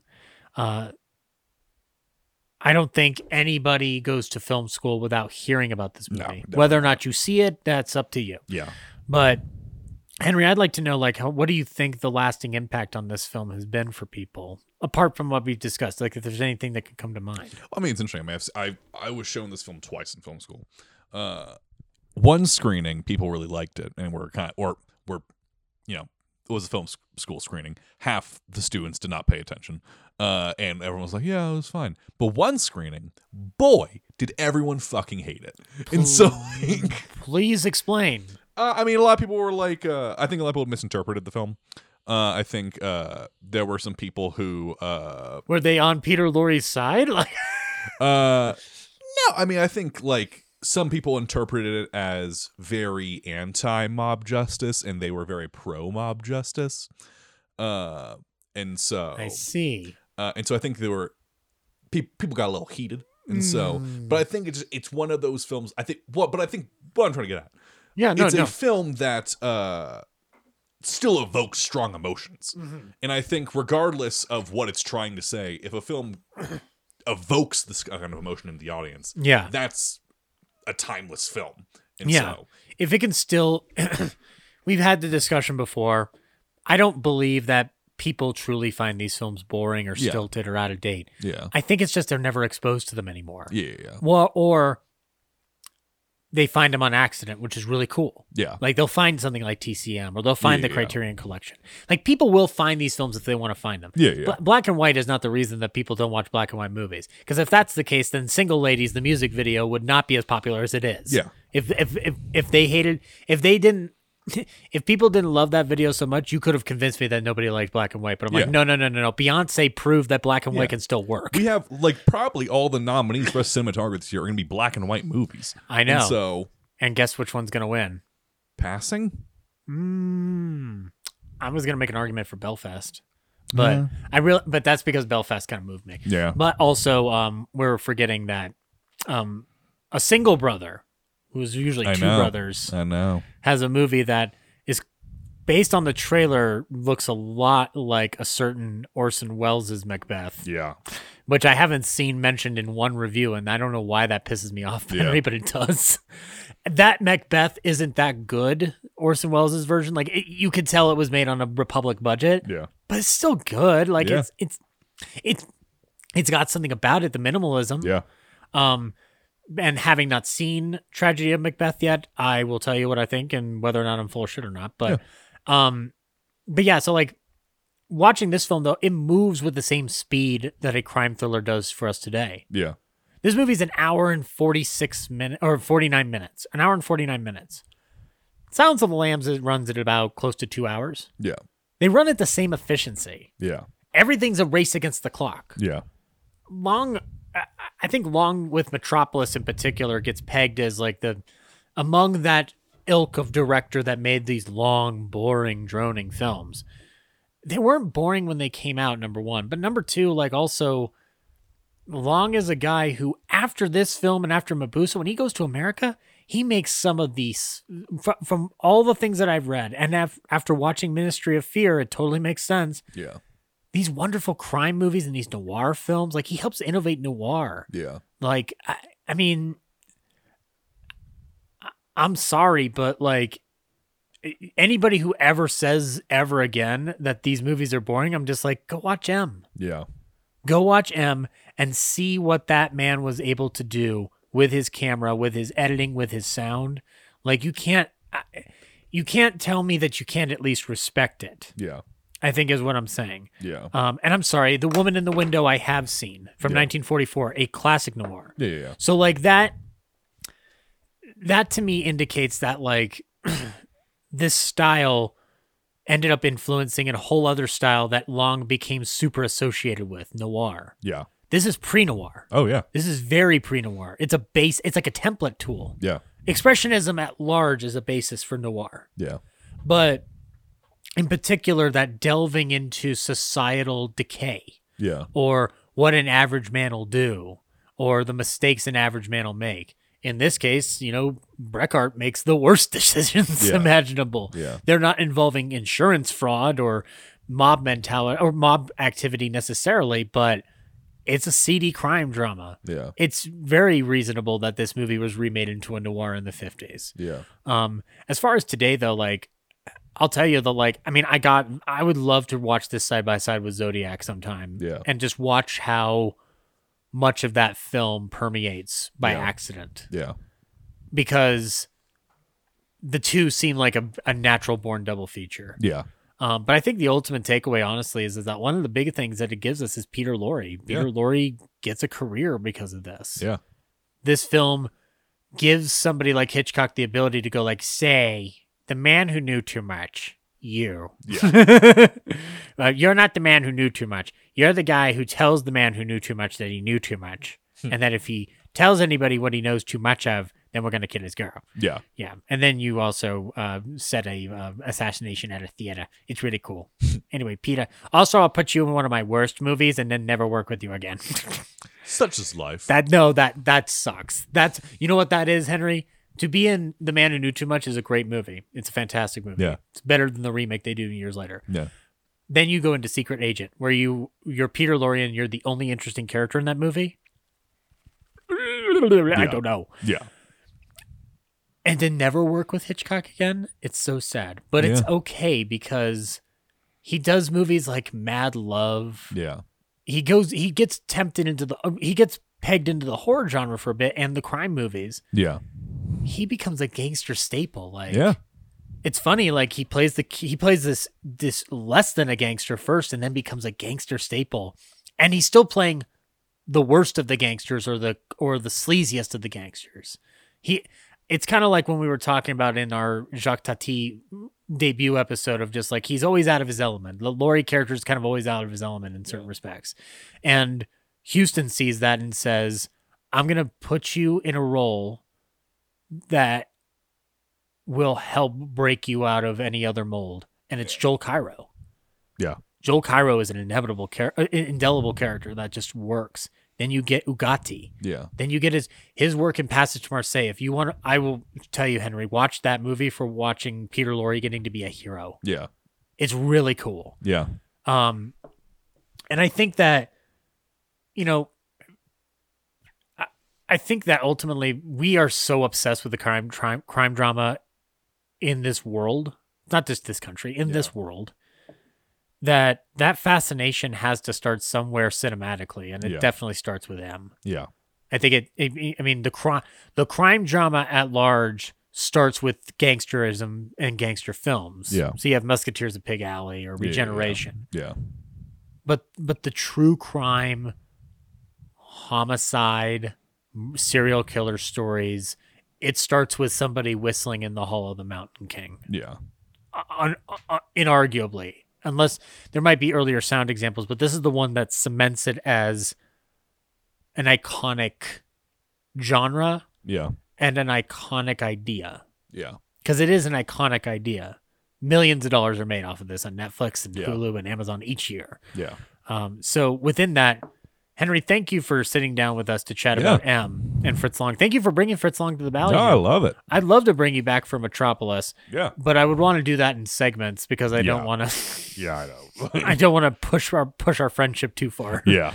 But also, as always, thank you for doing the announcing work on our show, and thank you for all the things you've given us with. Of course. You brought world cinema into this, and now because of that, I'm doing a whole series on Jacques Tati. Yeah. It started with Sancho the Bailiff, my friend. You are the king there. I'm a very cultured person, and so I love it, sir, and thank you very much again. And this is I will say that this has to be in my top 100 movies of all time easily, and it's a film that I adored, and it got me into Long, so I'm glad that I got to be able to talk about it with you. Really quickly, let people know what you're working on or where you can be found and what you might have coming up. Yeah, I mean, I'm existing. That's my main thing right now. Is such as life. See, I can be just as cool as you. Yeah. If you want to follow me on Twitter, dark_Americana is my Twitter handle. That's where I announce my screenwriting stuff. Well, shoot, I'm gonna have to follow you on Twitter now. I didn't realize you had Twitter. Yeah. What? Yeah.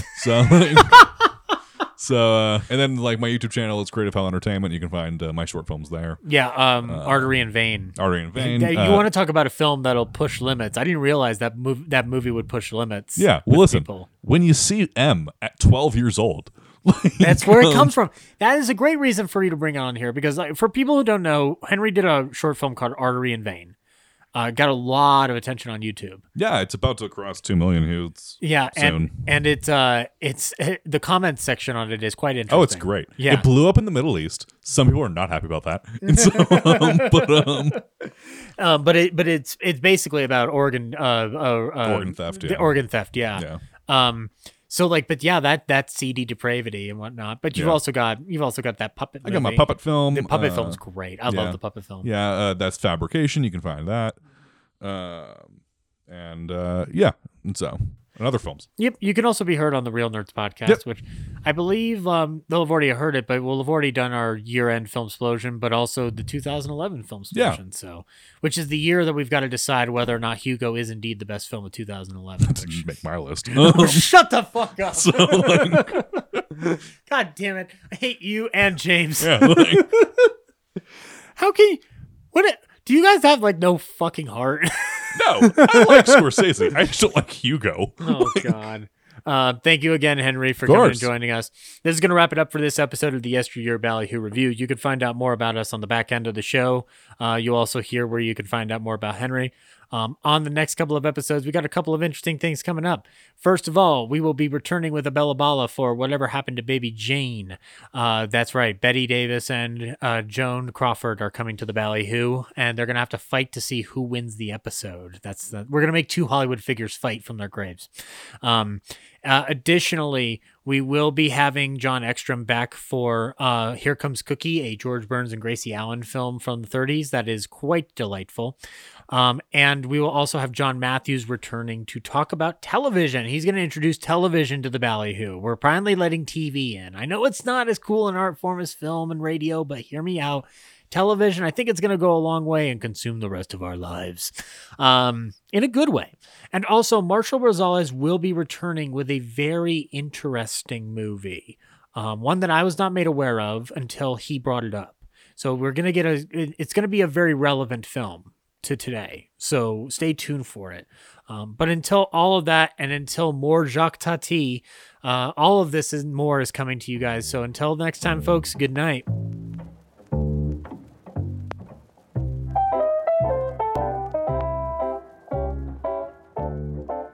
This concludes tonight's episode of Yesteryear Ballyhoo Review. Remember, you can follow us on Twitter @Ballyhoo Review and on Instagram @Ballyhoo Review Pod. Our theme was composed by Matty Ghost. Be sure to check out more of his music on Twitch. Our announcer was Henry Jarvis. Look for him on the Real Nerds podcast. This is Zach, signing off. Stay tuned for Jack Benny, who follows immediately after station identification.